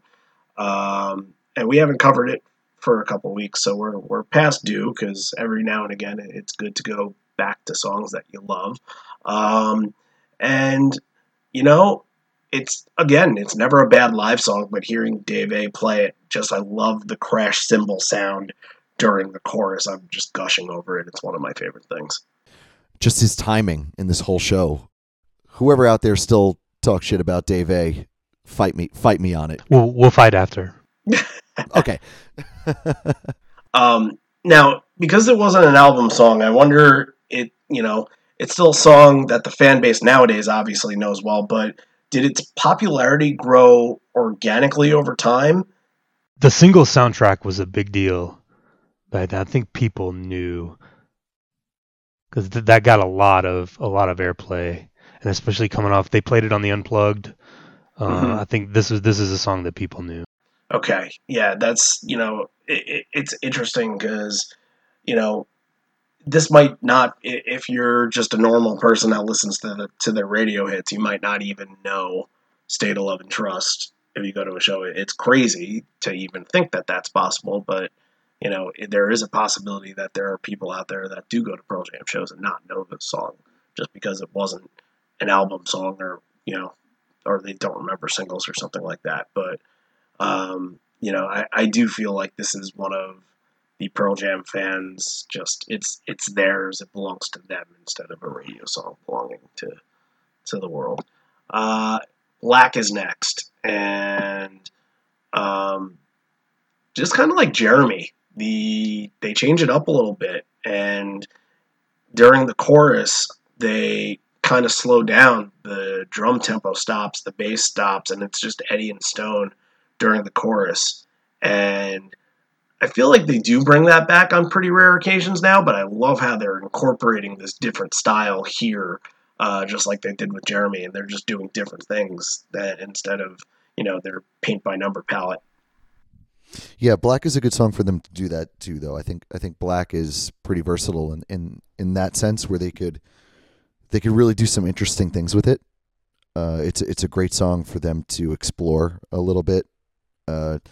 Be it with tags or just performance interpretations. So I love it. I also think they could ride off the crowd a lot, and I feel like that's a lot of what happened during this We Belong Together tag here, is they're just riding off the crowd, and definitely, man, this sounds good. Yeah, it sounds really good. Yeah, this tag is great. They didn't understand. I think it's more just an improv. I don't think he even planned on doing that. It probably just came off the cuff. Now, I don't know if you guys noticed this, and I only listened to this part once, but I wrote down that there was a little lick that sounded like a piece of low light, and then it was during the We Belong Together. I think it was probably sounded like the ending chorus or something like that, but not the not the overall progression. Yeah, I would say that would probably just be a coincidence. Is that of course isn't this the second time you tried to say that there was a different song in Black? Yep, Nutshell was the other one. I still hear Nutshell. Nutshell when I hear Black. But I was going to say for two reasons. One, because it doesn't mean that Low Light maybe wasn't around, but if it wasn't, I think it would be more of a coincidence because one, Low Light is a little while out still, and two, if anyone's going to do a lick for Low Light before it's written, it's Jeff, not one of the guitar players, because he wrote it. True. But there are a lot of things, man. You just screw around with your guitar sometime and you just come up Inspiration with stuff. strikes. You gotta take hold of it. Yeah, exactly. He could have remembered that lick in his head and said, I'm going to write something around this. Yeah. But I don't know. Maybe it's just my insane head when I hear things. Sometimes I immediately attach it to something. So who knows? Alive. It doesn't end the first set, but this is a really, really, really fast version of Alive. And we talked a lot last show about how that set was all chilled out, but this time frame is so lightning quick fast with grit and anger. And I also said in my notes here that if somebody wants to mosh during a Pearl Jam show nowadays, you're like, get the fuck out of here, guy. But then if you're on the floor, I don't think there's any way to help dealing with like mosh pits or the crowd moving around from place to place or crowd surfers. I think that's the spirit of the Pearl Jam show at the time, and I really felt like there were probably multiple upon multiple crowd surfers during this version of Alive. Well, I'm sure it was probably encouraged too. And it almost, we didn't really mention it, but there's no video of this show. And this is one where you really wish that someone had snuck a camcorder in so you're able to see just the chaos that was going on. Exactly. Yeah, it just, everything is just insane crazy. They mess around after Alive, and it must be a tech change or something like that. Eddie says goodnight, but then blood. And this is just another that personifies Eddie's range at this time period, and it personifies his rage, and it personifies his range, and everything is an awesome version and time period to play this. Right, and there was a couple points in this, like I said earlier, about him maybe going a little flat with some of the harder points, but again, it does not ruin the performance. It sounds really good. And besides those few rare moments that he does a scream that doesn't quite get up there, besides that, he is studio quality on point with vocals. The instrumentation is studio quality on point. Oh, look, another favorite performance ever for a song for me on this set. And then you get the little "not for you" tag showing that they were already thinking about Vitalogy, already moving into that era. Yep. Yeah. Just like Whipping, they were playing Not For You at this point. So it had started to creep its way into set list. So, if you caught it at that point, you're like, oh, well, you probably nobody knew what it was, because unless they're really following them around, like I said before, I don't think this was the time period where people were doing that. But, it's just a fun little thing to look back on a couple years later and realize what that song became. But I think that this version of Blood, you need a cigarette after, because you just got fucked. You need an IV of fluids, like right into your arm. It's the best 4 minutes of your life. And we go into the encore, which, if you listen to this on YouTube, during these breaks, there are random sound bites that it's like somebody playing ping pong, and then it sounds like, "Please, sir, may I have some more?" from Oliver Twist, and cartoony noises. Yeah. It's a little Foxy Mop Handle Mama. That's in my notes, and that is so perfectly put. It's just random. You know what I also liked on YouTube? You gotta listen carefully. I think might have been on this one, or it might have been on the one after Once. I forget, but I'm almost positive you could hear someone in the crowd going like, they're like, holy shit. Holy shit, like blown away. Like, thank you, guy? Like, thank you, guy. Exactly. That was probably me from 60 miles away screaming. Yeah. After that whole noise business, Eddie comes out and says there's a whole bunch of people listening on the radio if you want to say hi. And the crowd says, hi, John. Hi. Yay. As a 16-year-old, you probably believed it. And now we get into the song that I was most looking forward to in this entire set, and just listen to the intro because you're never going to hear this version again.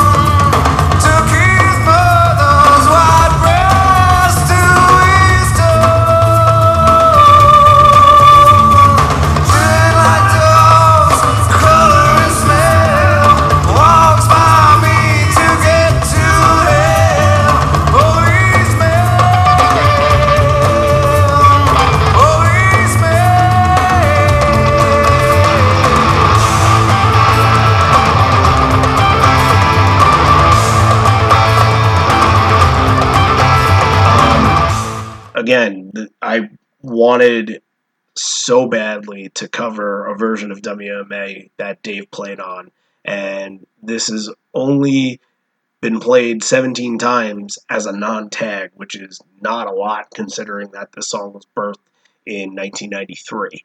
So at this time, this played in full, they had only done it 5 times. So with Dave A, they'd only done the song 5 times as a full song, and the rest have just been daughter tags, which is just insane. But just listen to Dave A on that, and to me, it's this and Glorify G and Go are the quintessential Dave A songs.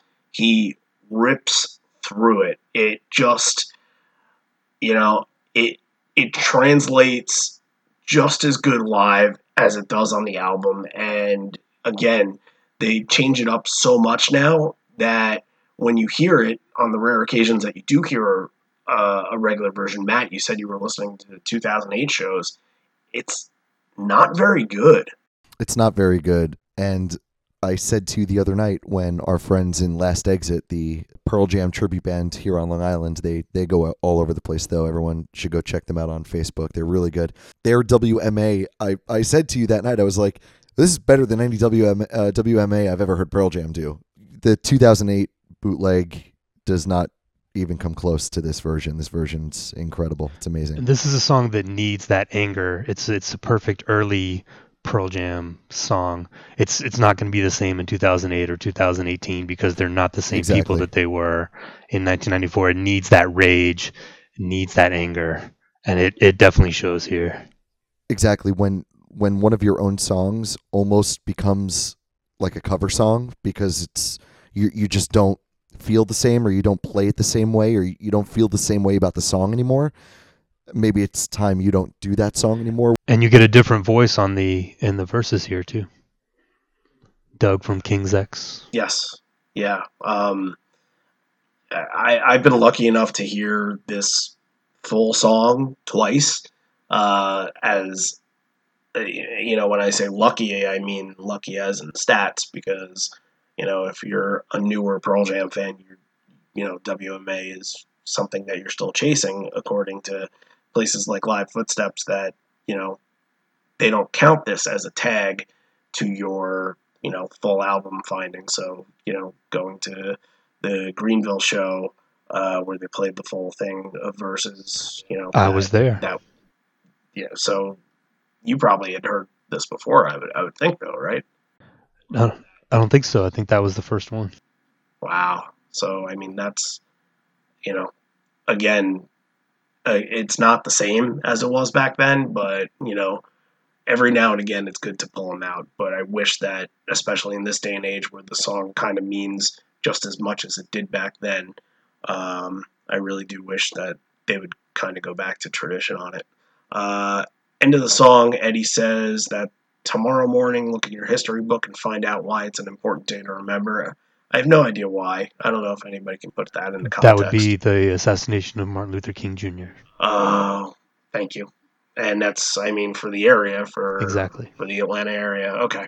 All right. That, I should brush up on my U.S. history, but thank you for remembering. You're from Atlanta, so that's such an important part of the history down there. So that's, Yes, that's it is. like us in New York not remembering Billy Joel's birthday or something like that. I don't know. I don't know Billy Joel's birthday. I don't either, but I'm just saying. Randy, I just wanted to stat check with you real quick. Yep. They played WMA the full song at both of those 2008 MSG They shows, did. right? Okay. They did. I think I had it twice as a tag, and then I had it twice as the full song, and I was sure it was back to back. So okay, great. So after he says all that, he says they're about to experiment with one they've only played live one other time, which is Fact Checker says that's a lie. They've played. This is going to be their third time ever playing it, and he says it's the part of the radio broadcast where they start fucking around. And Ed says you've never heard the song unless you've seen bad radio.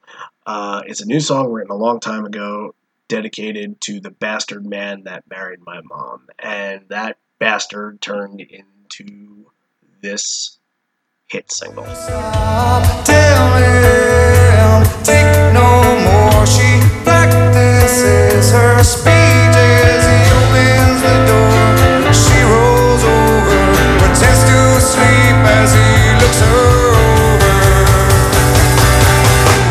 She lies and sings, she's in love with him. Can't find a better man. She dreams in color, she dreams in red. Can't find a better man. Can't find a better man. Can't find a better man.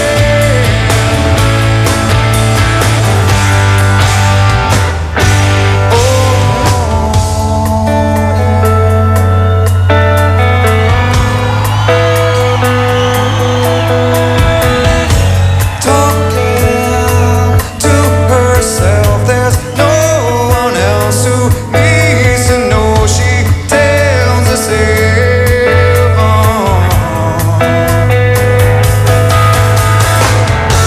memories back when she was smooth and strong. So that again, in running joke, how every show that we say that was a good Better Man, not much else you can say. Well, this was a different Better Man, and It sure was. so we can talk about it a little bit here. I would love to. I was going to say, aside from the Rear View Mirror as the second song, this Better Man is my second favorite point of the entire night. You're literally seeing how this song grows right before your eyes, or right before your ears, however you want to think of it. I love how they play the full drum chorus right up front. It's not how I want the song to end up, which is it doesn't end up that way, because the best part about Better Man is the build, and especially live. That's one of the greatest moments of a Pearl Jam show, because it's the ultimate sing-along. It's the ultimate crowd participation. It's such an amazing set one ender or encore one ender, wherever you want to put it in that spot. It's really great there. But to see such an early version of this song to where it is just a little different, but it's almost there. They've almost got it. You know what I mean? And you just want to say to them, like, just a little bit more. You're almost there. You almost have it. It's so amazing. I just, as a musician myself, I love hearing stuff like that, and I love hearing things evolve like that, and I love knowing how it turned out, and you're listening and saying, you've almost got it. You're almost there. And Now let me ask you this. And it sounds, even though it's a little different, it still sounds really, really good. But let me ask you this. If they don't get rid of that continuous drum beat, is this a hit radio single, or no? No, it almost it changes where I would put it in a set. If they were playing it like this, where the choruses were the same the whole time, upbeat chorus every single time, it's not a good set ender. It's not a good encore ender. It's just kind of a filler. It almost is a filler, and I feel like they realized it didn't work that way because it's very strange when it comes back into the second verse, and that second verse is so incredibly short, and then the band picks back up. I think they were thinking it's very off balance here. I think this song works better as a build, and it sounds strange, of course, but it's so fucking cool, man. It is so cool to hear that. You know, it's been said many times, the evolution of the song from the late 80s to what we have now, and it's interesting to see this kind of germ of an idea like in process, like you said, like knowing what it would become. Like they're almost there, they've almost got it, and you know, they probably, again, one of those where they probably hit the studio the next day and were like, hey, that maybe worked, let's try it with this. And it's just so interesting to see like that they would do that at a show like this. Like, Absolutely. fuck it, let's just play it and see how it goes. Let's just play it. And that version that they did, maybe they only had that version of it recently to when they performed it, to where it was that style and where the choruses were the same thing all the way through. And it's funny how you said, the song was written a long time ago, and how it builds up and evolves through time. One of their biggest songs of all time, you got to think, what if they had gotten frustrated with it and it never came out? What if Better Man never happened because they couldn't get it to where they wanted it? It almost didn't. Eddie wanted to keep it off of Vitalogy. Exactly. Right, I think we have Brendan O'Brien to thank for that. So if Eddie keeps it off Vitalogy, I kind of, what I came up with here was that while No Code was really a signal in change within the band, Better Man might have been that bridge that opened up that change.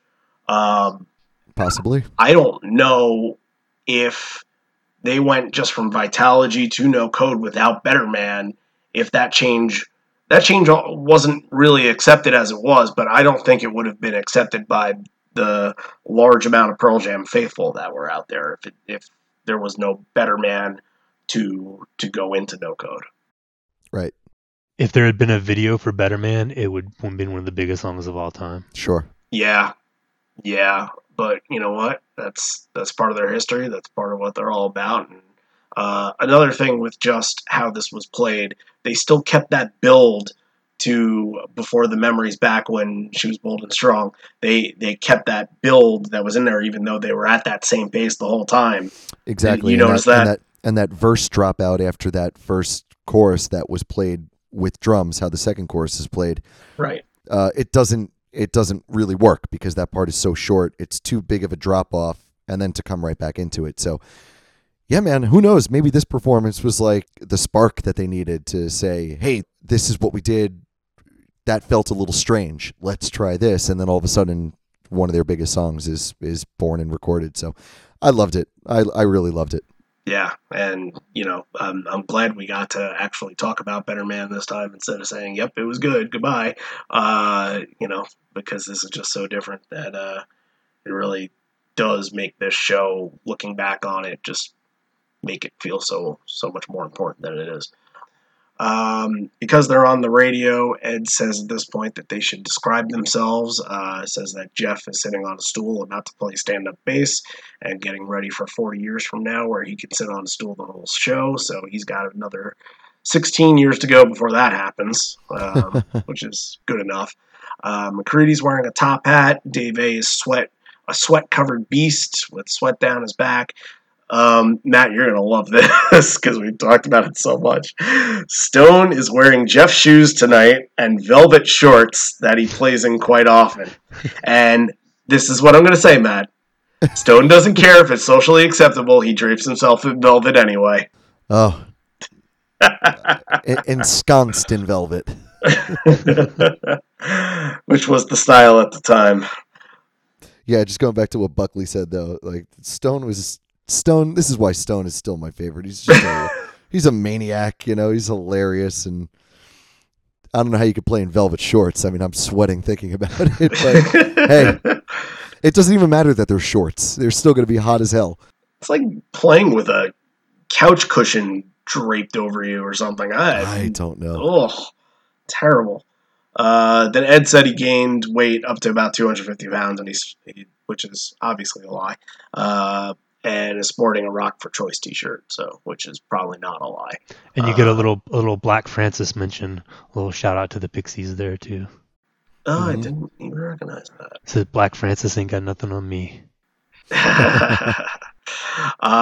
that transitions into Elderly Woman.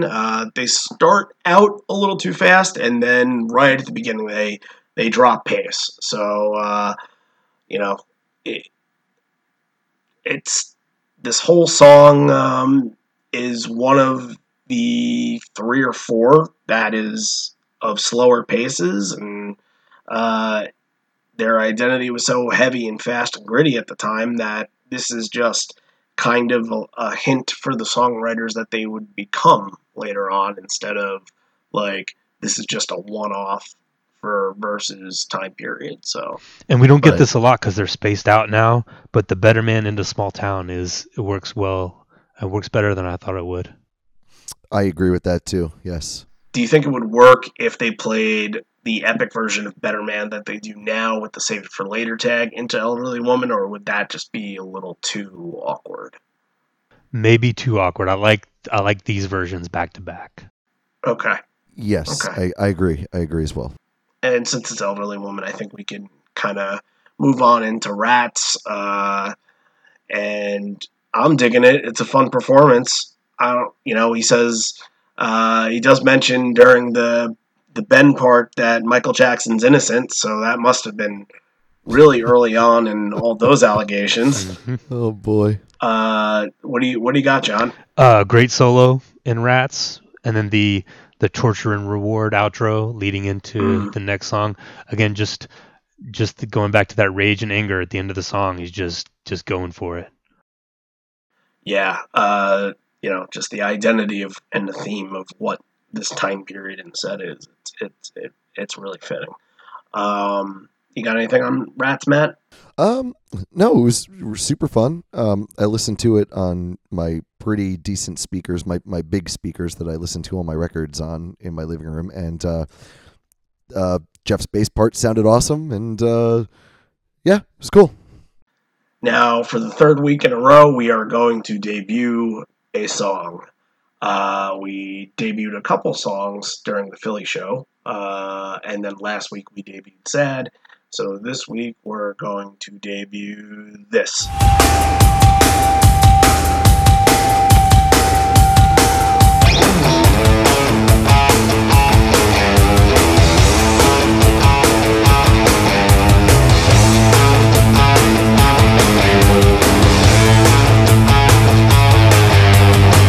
It's not all been said and done. I never slept in Satan's bed. Although it must have been still visits my place. Uninvited, as you know, he don't wait. Funny how he always seems to fit in. Funny how I always wanna give in. Tuesdays, Thursdays, Sundays, Fridays the same. Sometimes a special guest he don't like to leave.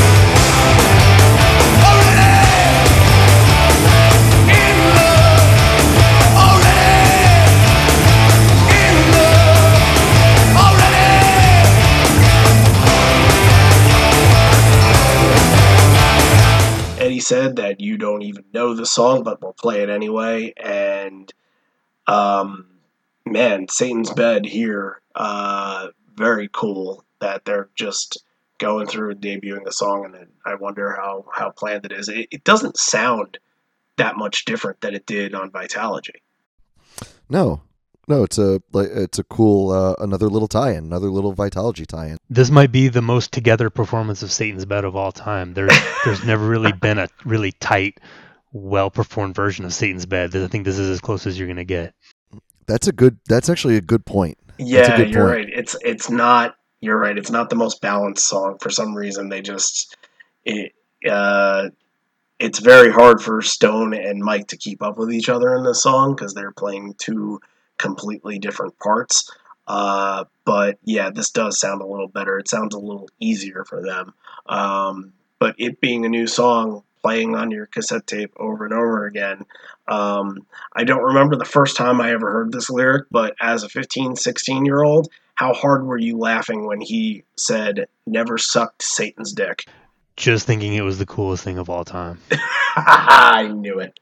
I knew it. How can somebody think that way and write like that? Oh, he's so different, and my mom's going to hate him. What does it mean? Does Satan even have it? Anyway, so cool. Satan's Bed debut there. Cool, rare, and awesome. Ed says after that they don't have to thank any sponsors because they weren't their sponsors. I think they were the radio sponsors or something. And then says you're in a position when you're a role model, you got to tell people what to do. And he just says lead by example or something along those lines. But here's a dad joke for you. He thanks a dude named Harvey Lee, and then says, Harvey Lee, get out of my fucking face. A Little Taste of Leash, which is the one song from the first two albums we didn't get. Yep. And the only song off of 10 that we didn't get is Oceans. So he goes from Harvey Leash into Once, which is, again, another note I have. So angry, so fast, and so gritty. That the overall identity of the show, and it wouldn't have really felt the same without their opening track of the debut album, and it's a perfect first encore closer here. Perfect spot. Yep. So, I think Once is pretty versatile. I don't think it's can be played anywhere, but I think it can close a set, and especially at this time where you have so much less to work with than you do now, I think this really fit here. So goes in Encore 2, and we get back to our, pseudo Foxy Mop crap with Oliver Twist and the ping pong balls. And then they jam a little bit. And it sounds like kind of a fun jam. And when I looked at Five Horizons, this is really the first show I was able to use Five Horizons for, because it kind of faded out around 2004, 2005. So according to Five Horizons, Eddie was actually playing the drum on this. I saw that. It says Ed's drum solo. Yeah. Very cool. And you get to hear Dave A on the microphone when he comes in and says 4 feet. Yeah, I thought I read something about Dave A, but cool. Yeah.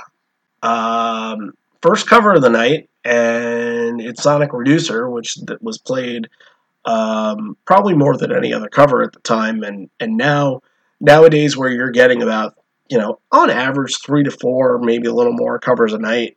One sounds pretty good here, that it sounds more special that they're playing another band's song. But did you know this Dead Boys track at the time, John? I think I had heard it on the Fan Club single, but this version is even better than that. This is so fast. I was just getting into punk rock at the time, and this is one of my favorite Pearl Jam versions of a cover song. I have to agree. It's just, again, it's suited for the time period, and they do punk songs here and there now and again, but then they go and do Who, and they do Neil Young, which are like punk adjacent, I suppose. They're angry like punk, but they're not punk songs. But whenever they want to go back to their roots, I feel like Sonic Reducer is the perfect thing for them. So.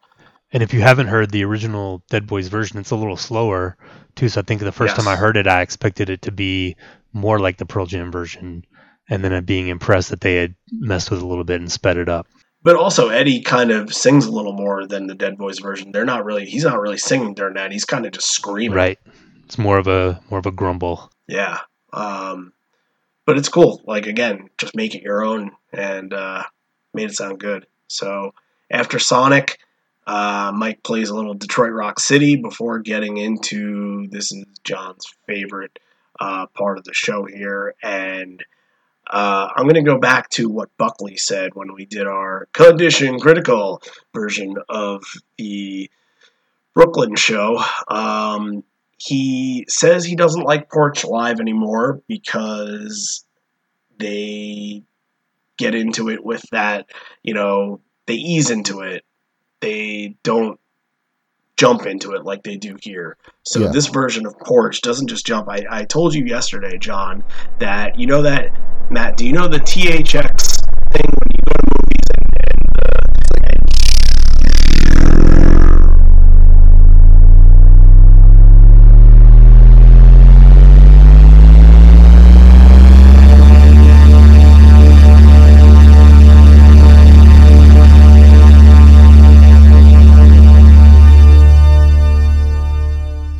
and like pushes you back on your seat? It's kind of like a sound test for what you're about to hear. I would recommend that everyone just pause this right now and go listen to the whole version of Porch and then come back. Yes. Yeah, it's unfortunate. I don't think we're going to play the full 10 minutes here. We'll play a good part of the first two verses, but yeah, take your time, go listen to it about 2:15 or so into that YouTube video. But man, Eddie doesn't even need to be counted in. Let's just fucking hammer it home. What the fuck is this world running to you today? Leave a message, at least I wanna learn your voice one last time. Daily minefield is cool. Be my time by yours. Would you hit me? Would you hit me?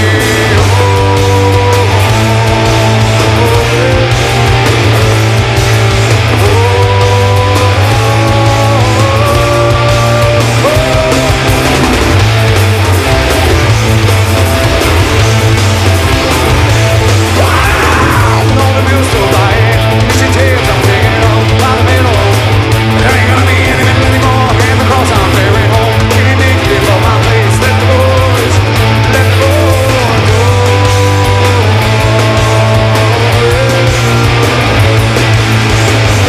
Hear my name, take a good look.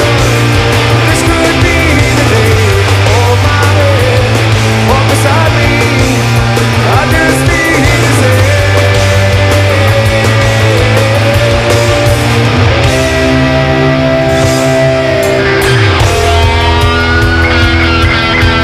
Man, I think to this very day this gets talked about, this version, how it lasts 10 minutes, and it's one of the final times that you kind of see Eddie doing his little scaffold bit, but whew, another one you need a cigarette or cigar after. I think, do we want to talk about the scaffold bit? Yeah, I had some stuff. You know what? I had something from a story, but this kind of explains it a little better. I stole this right from Five Horizons.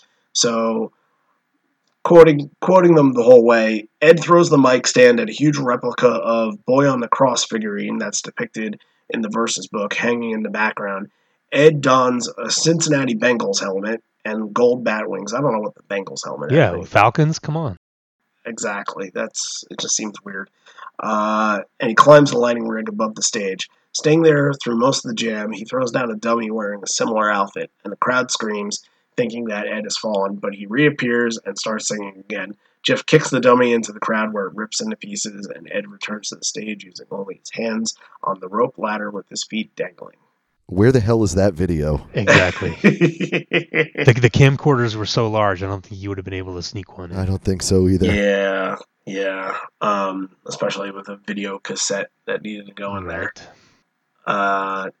But the real question is, how does this last 10 minutes? Because it feels like when they start it, and if they play the whole thing through, it's going to only last 2 minutes because they're going so fast already that you're like, okay, this is going to be done in a second, and then we're going home. But 10 minutes, this version. And a great Sonic Youth tag on this as well. Yes. Not only that, but Voodoo Child a little bit in there too. You notice that? I didn't notice that. No. I noticed the androgynous minds though, but I think it was going into where after that, going into the solo part. I think Mike plays Voodoo Child for like a second or two. I guess I'll have to listen to it again. Yeah, but with the John, you said that you can hear the crowd gasp a little bit around 7 or 8 minutes in. I can't hear it because it's so much fucking shredding. Yeah, And it's just pure. it's subtle, I think, but you do get a little swell. I think if you right before he comes back in on that last verse, there's a little swell of crowd noise, and I guess that must be it. Yeah. But Yeah, the band is the so band, loud the, and everything's going so fast. It's hard to pick out. yeah, the band does a good job of making you not think anything is going on. So again, video would just really do wonders. But And Porch know, back then was just it was the showstopper. This was, I mean, it's become more of an ending first set, maybe ending second set song, but back then this was the one that you waited for, the one that they would go crazy on. And if you were familiar with Five Horizons, I mean that was the thing back then. After every show, you would go read the Five Horizons review. That was the one. Like Porch was the one that was extended before Black, before Alive, any of that. And I think it would be really interesting to see them do that again at a show now. Come back with Porch and like a second encore and give a 10 or 12 minute Yeah, version. that would be, yeah. But even Porch back then, I think people could have considered, because it wasn't a single, that it was more of a deep cut of theirs. That if you go to shows and kind of know the band on a different level than people listening to on the radio would know Porch. But now you go to shows and Porch is it's an OG. It's one of the ones that people kind of expect at the shows now. It's definitely taken a different identity and a different life of its own, especially for people that just kind of cling on to 10 as their favorite album. Porch is usually part of that conversation. So I guess it's more of an expectation now, and that's why hearing it live now is so much different than then, because back then you're getting not only the fastest performance on the planet, you're just you're not getting it like how we hear it every night. So they have one more after this. They kind of pause for a little bit, and some people leave. From what I read on Five Horizons. How could you blame them after that Porch? You would be like, how could there be anything else after that? Right. Yeah, and it's our first time covering Indifference in 10 shows. Finally. I know. Finally. I love it. I love it so much. I think like how, it's supposed to be such a downer, but hearing it live, it's the ultimate sing-along. I don't think it was that at this point. I think at this point people were just kind of, if they were there, they were just kind of experiencing them until they left the stage. But, right. This is I feel like this is a clue for what their live shows would be like later on, when people would kind of know, okay, they start out slow and they close slow, and closing with Indifference means you gotta belt the last final words like there is no tomorrow.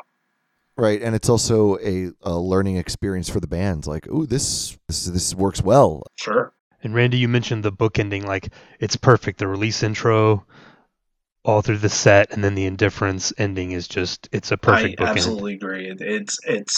It's like every song has a reason for being there.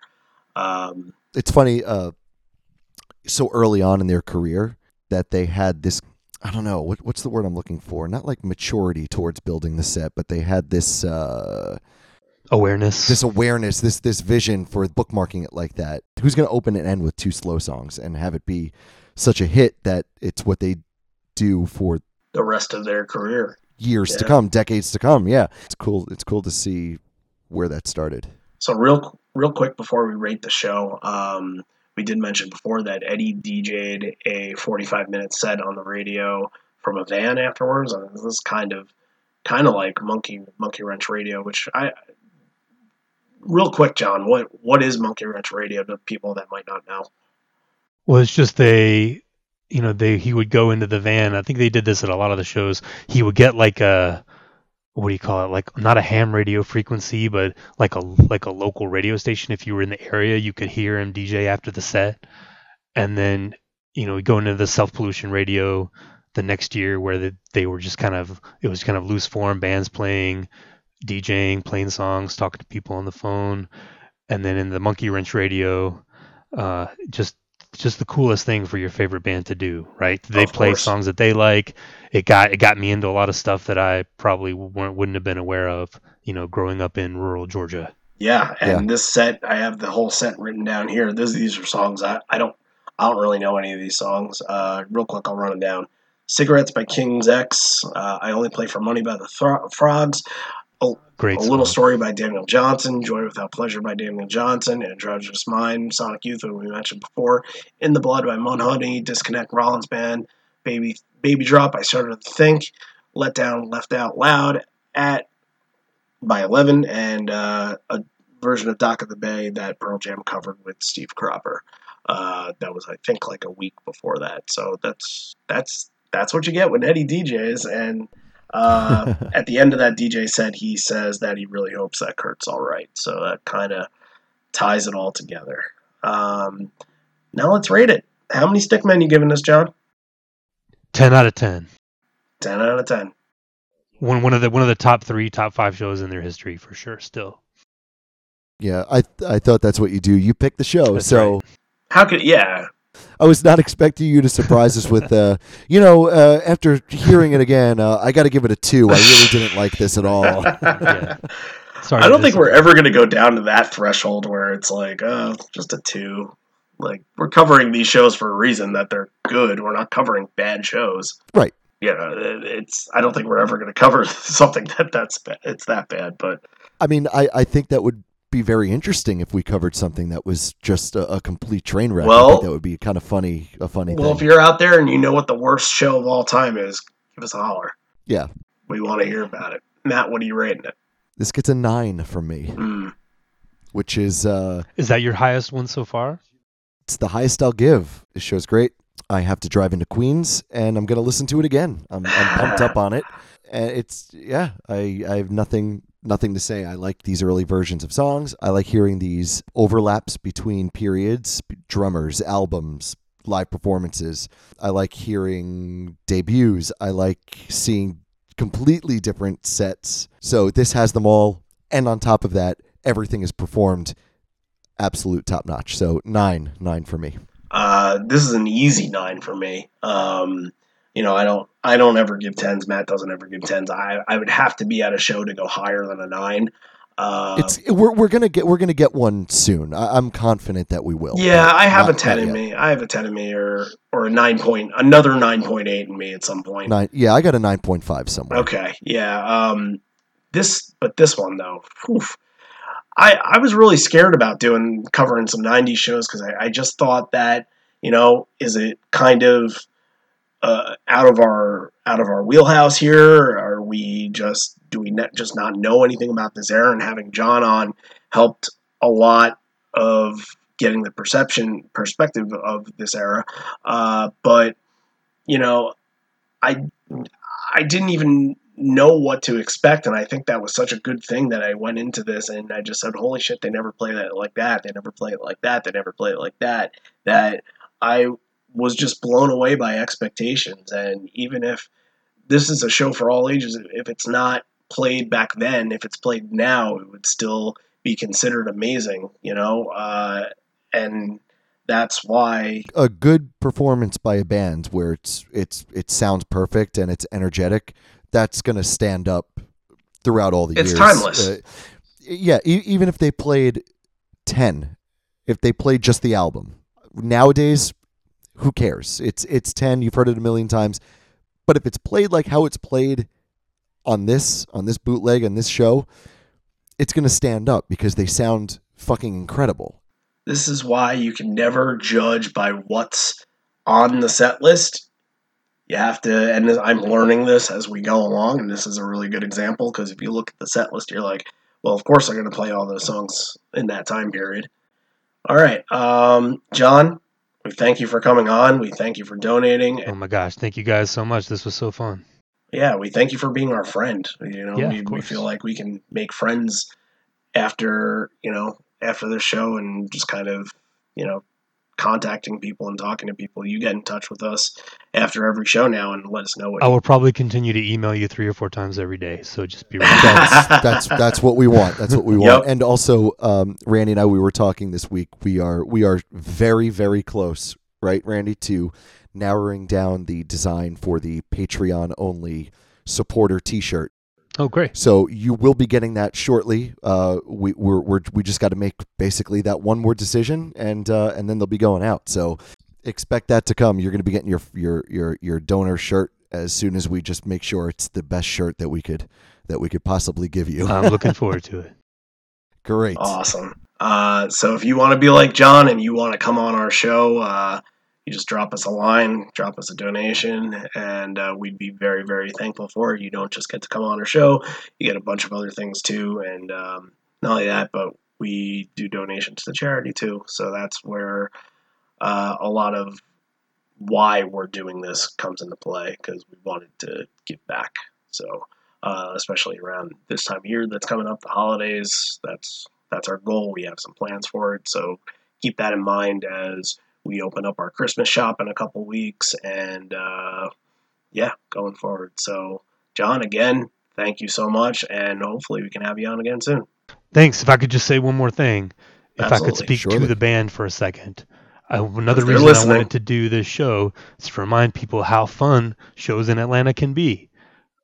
For whatever Atlanta did, we're sorry. Atlanta's only gotten one festival show since 2003. The Fox Theater is still there. It's still alive and kicking.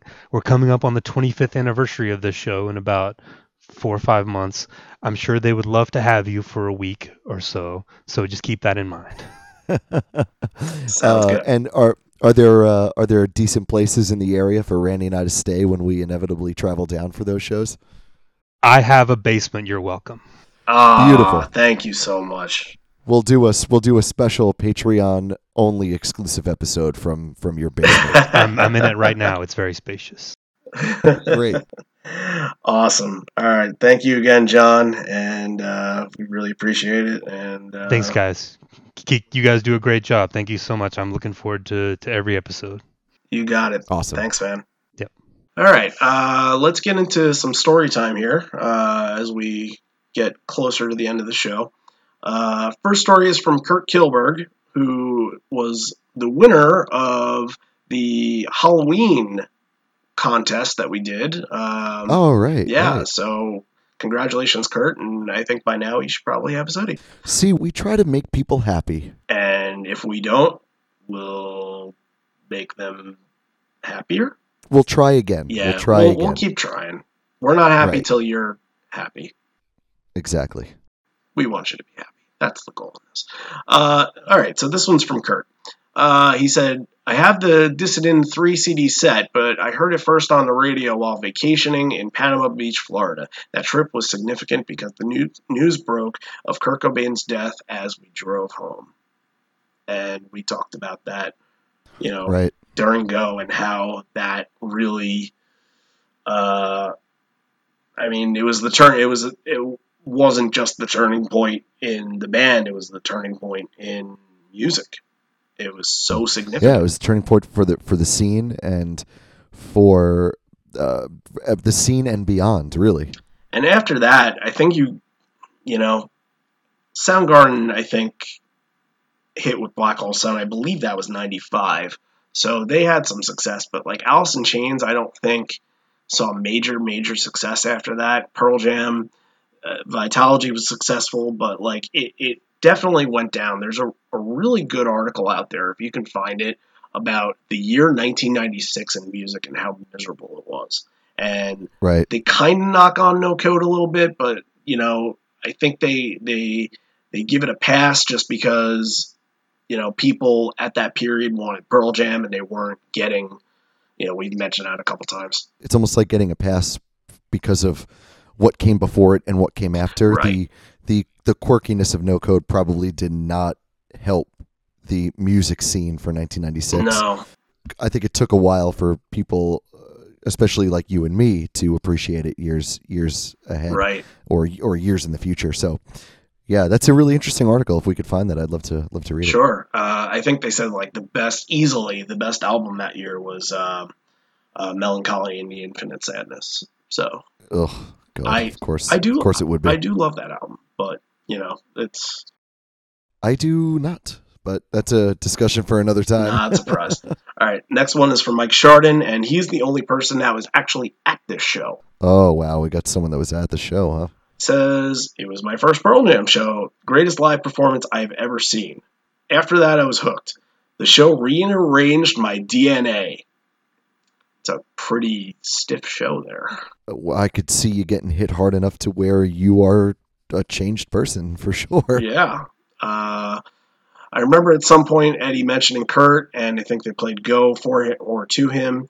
They knew something was up. Had an Italian CD bootleg of the show that was my prized PJ's possession. Recently gave it away to a fellow fan who was looking for it, and I don't even have a CD player anymore. Welcome to the 21st century. Would love to watch this as a full-length video if the show exists. Sorry, buddy. It does not. It was really cool of him to pay that forward, though, pay the bootleg forward. Yeah. It's a nice thing, and it sounds like it meant a lot to you. So as a fan that would also really appreciate that, that's really cool. Yeah. This one's from our pal Aurelian. Hey, Aurelian. And this is for somebody that comes from Europe, how they remember. So he says, unfortunately, the show was not broadcasted in Europe, so his first taste was through the Dissident single. I remember buying the 3 parts one by one in the course of 6 months or so. So for many years, it had been my sole live performance of PJ, as PJ bootlegs were nowhere to be found in his area. Songs from Vitalogy as well as Sonic Reducer were omitted from the CD release, a thing that I only discovered in 1997-98 thanks to the mighty, mighty internet. I think we had mentioned that too, right, during the show, that because of the broadcast nature of it, I think some songs were cut. Yeah, I'm not sure which ones. But, right. Well, I evidently was Sonic Reducer, so I'm glad he was able to hear it eventually, though. Yeah, with some of the bootlegs, even now, Kick Out the Jams wasn't on the Seattle Night 2 bootleg, right. Which is weird because it's been on other bootlegs. So I don't know. I don't know how that all comes up. Maybe if they didn't like the performance, they just say 86 it. Who knows? Yeah. All right. This one's from Jason Groth. I was a junior at Michigan State University. As the older people like me will remember, LOL, to get a copy of a live show, you had to trade with somebody who taped the show or go see if your local record store had any new bootlegs. Back then, a bootleg at the record store would cost $50 to $65. That's a ton of money for a college student. That's a lot for a bootleg now, and I've seen things around that price, especially for Pearl Jam bootlegs. But back then, I mean, that was even more. Yeah, that's like the equivalent of it being like $150 now. That's a lot. That's a lot of money. Yeah, that would be around anywhere from $85 to $100. So that's a lot of money. Yeah. Then I heard the announcement of the live broadcast from Atlanta. That night, my roommates and we made sure that we had a blank cassette tapes and beer. I was fired up. I was going to get a free copy of a live show. That night, the only worry was when I was going to flip the cassette tapes as fast as possible. Yeah. Oh, first world 90s problems. So the recording seemed flawless. To this day, probably still my favorite show. Funny thing is, a year later, the bootleg showed up in the record store and I bought it. So the show still cost me, but I have to get it on CD with better quality. No regrets. To this day, I still handle that CD case like gold. Cool. I mean, that tells you, it definitely tells you about the time period. So, Dave Robles, a good friend of the podcast, says, I definitely heard it on the radio, picked up a bootleg from the local used CD store. Remember those? Yeah, I remember those days. I still go to them. I would go in and sell and buy like 15 at a time. It was insane. I remember. You remember because you were there. I remember seeing the Dissident single, but it did not have the entire show, missing the covers and unreleased songs. I'm sure that was a lot of fans' first live concert, broadcast, or bootleg. I listened to it so often, I'm pretty sure I could quote half the stage banner from memory, which really wasn't much anyway, besides them talking about what shirts they were wearing. Velvet shorts. Velvet shorts. Oh, God. I just want the footage just to see those velvet shorts. Andy Hislop says, I recorded it onto cassette for broadcast. You see a little theme here. I had to drag my all-in-one stereo up from the basement to get better reception to make sure I got a good recording and remember stressing out about when to flip the cassette without missing any songs. There it Again, is. there's the theme. Afterward, I made a covers and track list, and because it was the first time hearing what Vitalogy became, having to come up with titles for songs. When Vitalogy came out, I thought it was so cool that I already knew a bunch of the songs. That was a big thing I wanted to know from John, and I think he hit the nail on the head that he was like, yeah, it was really cool to get to know these, and once Vitalogy came out, get to see how it all came together. Yeah, with that overlap. And I was also very interested to hear that some of those bootleg CDs that people were buying in the record stores actually didn't have the covers or some of those songs on it. I'm wondering if that was a legal thing. Maybe they couldn't release them yet, or they didn't want to release them ahead of the album. Right. Yeah, it was probably that because they, Keep it fresh. Right. Honestly, they were going to buy the album anyway. Which is a little silly. Your show is getting broadcast on the radio, so I guess it doesn't matter because everyone's going to be hearing the songs anyway. So if they're on a bootleg album, what's the difference? I saved the best for last. This is from FKAFL from Reddit. Oh, fuck-a-la-la-la. It's not, that wasn't even close. It's not the Sofa King, the Mad Sofa King. Oh, man. I was junior in high school. I remember being in complete shock that Pearl Jam was broadcasting a live show. I assumed every band was like Led Zeppelin. I was not aware of their bootleg policy at the time, so I remember feeling a little guilty for recording the show. And what a show it was. And then afterwards, we were treated to Eddie's radio show. I remember falling in love instantly with Satan's Bed and The Would-Be. We'll get to that in a sec. Because that's what I thought he was singing when Vitalogy came out, and I felt pretty stupid. It took me a couple seconds. I'm like, The Would-Be? What the hell? What is he talking? Do you even know what he's talking about? I'm trying to think of Satan's Bed lyrics now.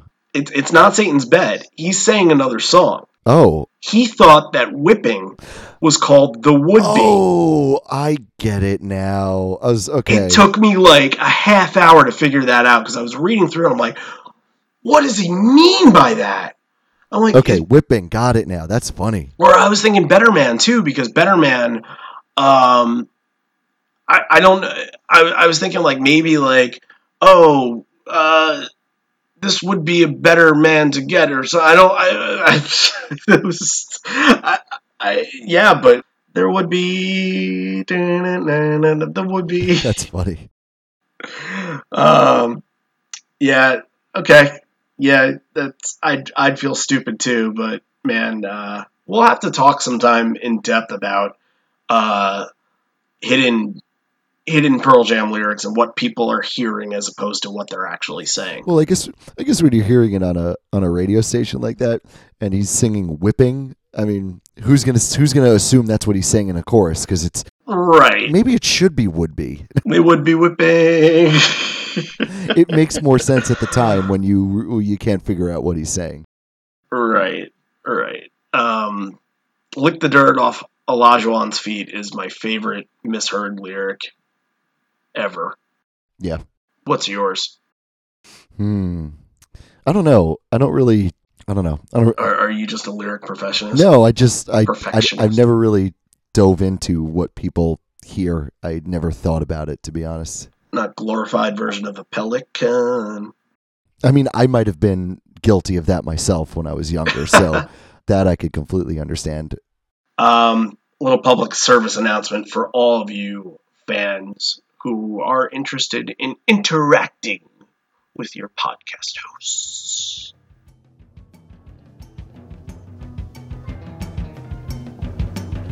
Live on Four Legs is happy to present a weekly podcast dedicated to the Pearl Jam live experience. While we try to get ourselves to as many shows as possible, we have only attended a small fraction compared to the entire live history. That's why we need your help. We want to get to know who you are. If there's a live show that you've attended that you'd like to see us cover in our program, please send us an email at liveon4legs, that's the number 4, liveon4legspodcast@gmail.com. We want to know your entire live experience. Did you once miss a flight? Get lucky in the 10 Club lottery? Catch a white whale? Your stories will help us mold this into the best podcast it could possibly be. You're already getting to know who we are. Now it's time for us to know who you are. Well, that pretty much signals the end of the episode here. This was a fun one. Thanks again to John Farrar for joining us today. Yeah, it's funny how a lot of people were saying that this was their all-time favorite bootleg or all-time favorite show of the band. And listening to it, I definitely agree this bootleg is amazing, but I love the tie-in because I think this might be my favorite show we've done so far. I mean, it was pretty perfect. The show was great. The music was amazing, and I've listened to it a few times, and I'm going to listen to it again today, and I can't get enough of this bootleg, so I think this might be my favorite show of ours. You know, it's funny, like every week that we do an episode, I'm saying like, oh, we really... this was the best one so far. It's just because I love learning new things and I love listening back, and I get really excited talking about it. I get really excited thinking of talking points to bring up. So, next week when we do our next episode, I'm going to be just as excited about that as I was this week. Do me a favor, get me excited about it and get everyone else excited about it. What are we doing next week? Next week, we're going to stay in the same time era. We're going to go a year later when Vitalogy was out, and we can it'll be nice to kind of see what the impact of Vitalogy was as to this point where, they were dipping their feet in the water a little bit. So, into November of 1995, San Jose, California.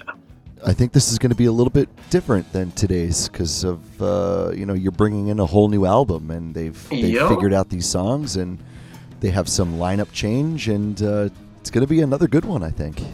I think so too, and it's significant for a huge reason. This was the makeup show from the Golden Gate show that Eddie got food poisoning during.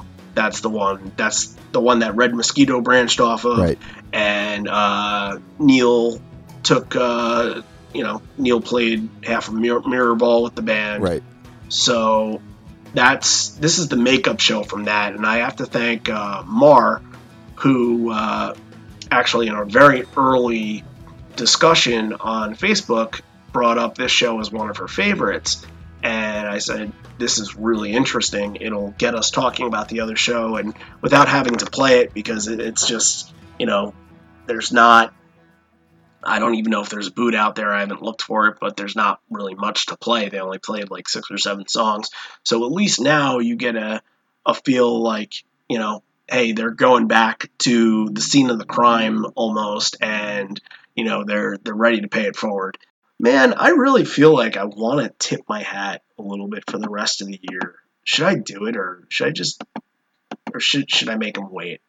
Maybe today you could tease some dates, and maybe next week you could tease some locations. Okay. All right. So Black Friday would be the next episode after San Jose. So that's 2 weeks. Just think about the holiday, and it's early this decade.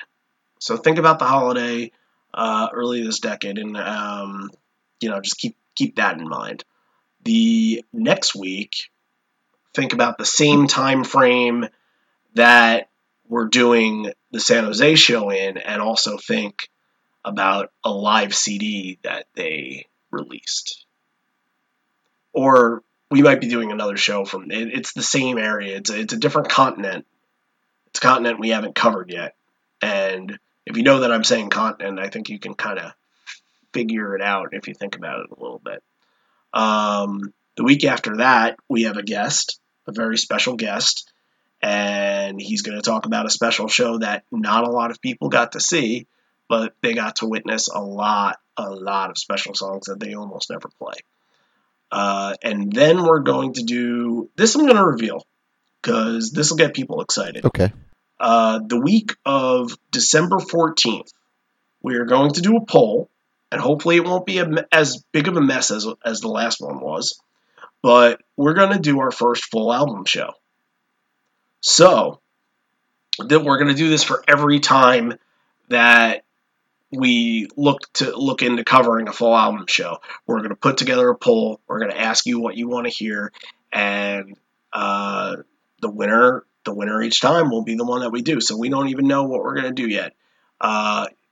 It'll be 10 from Philly in 2016, Greensville from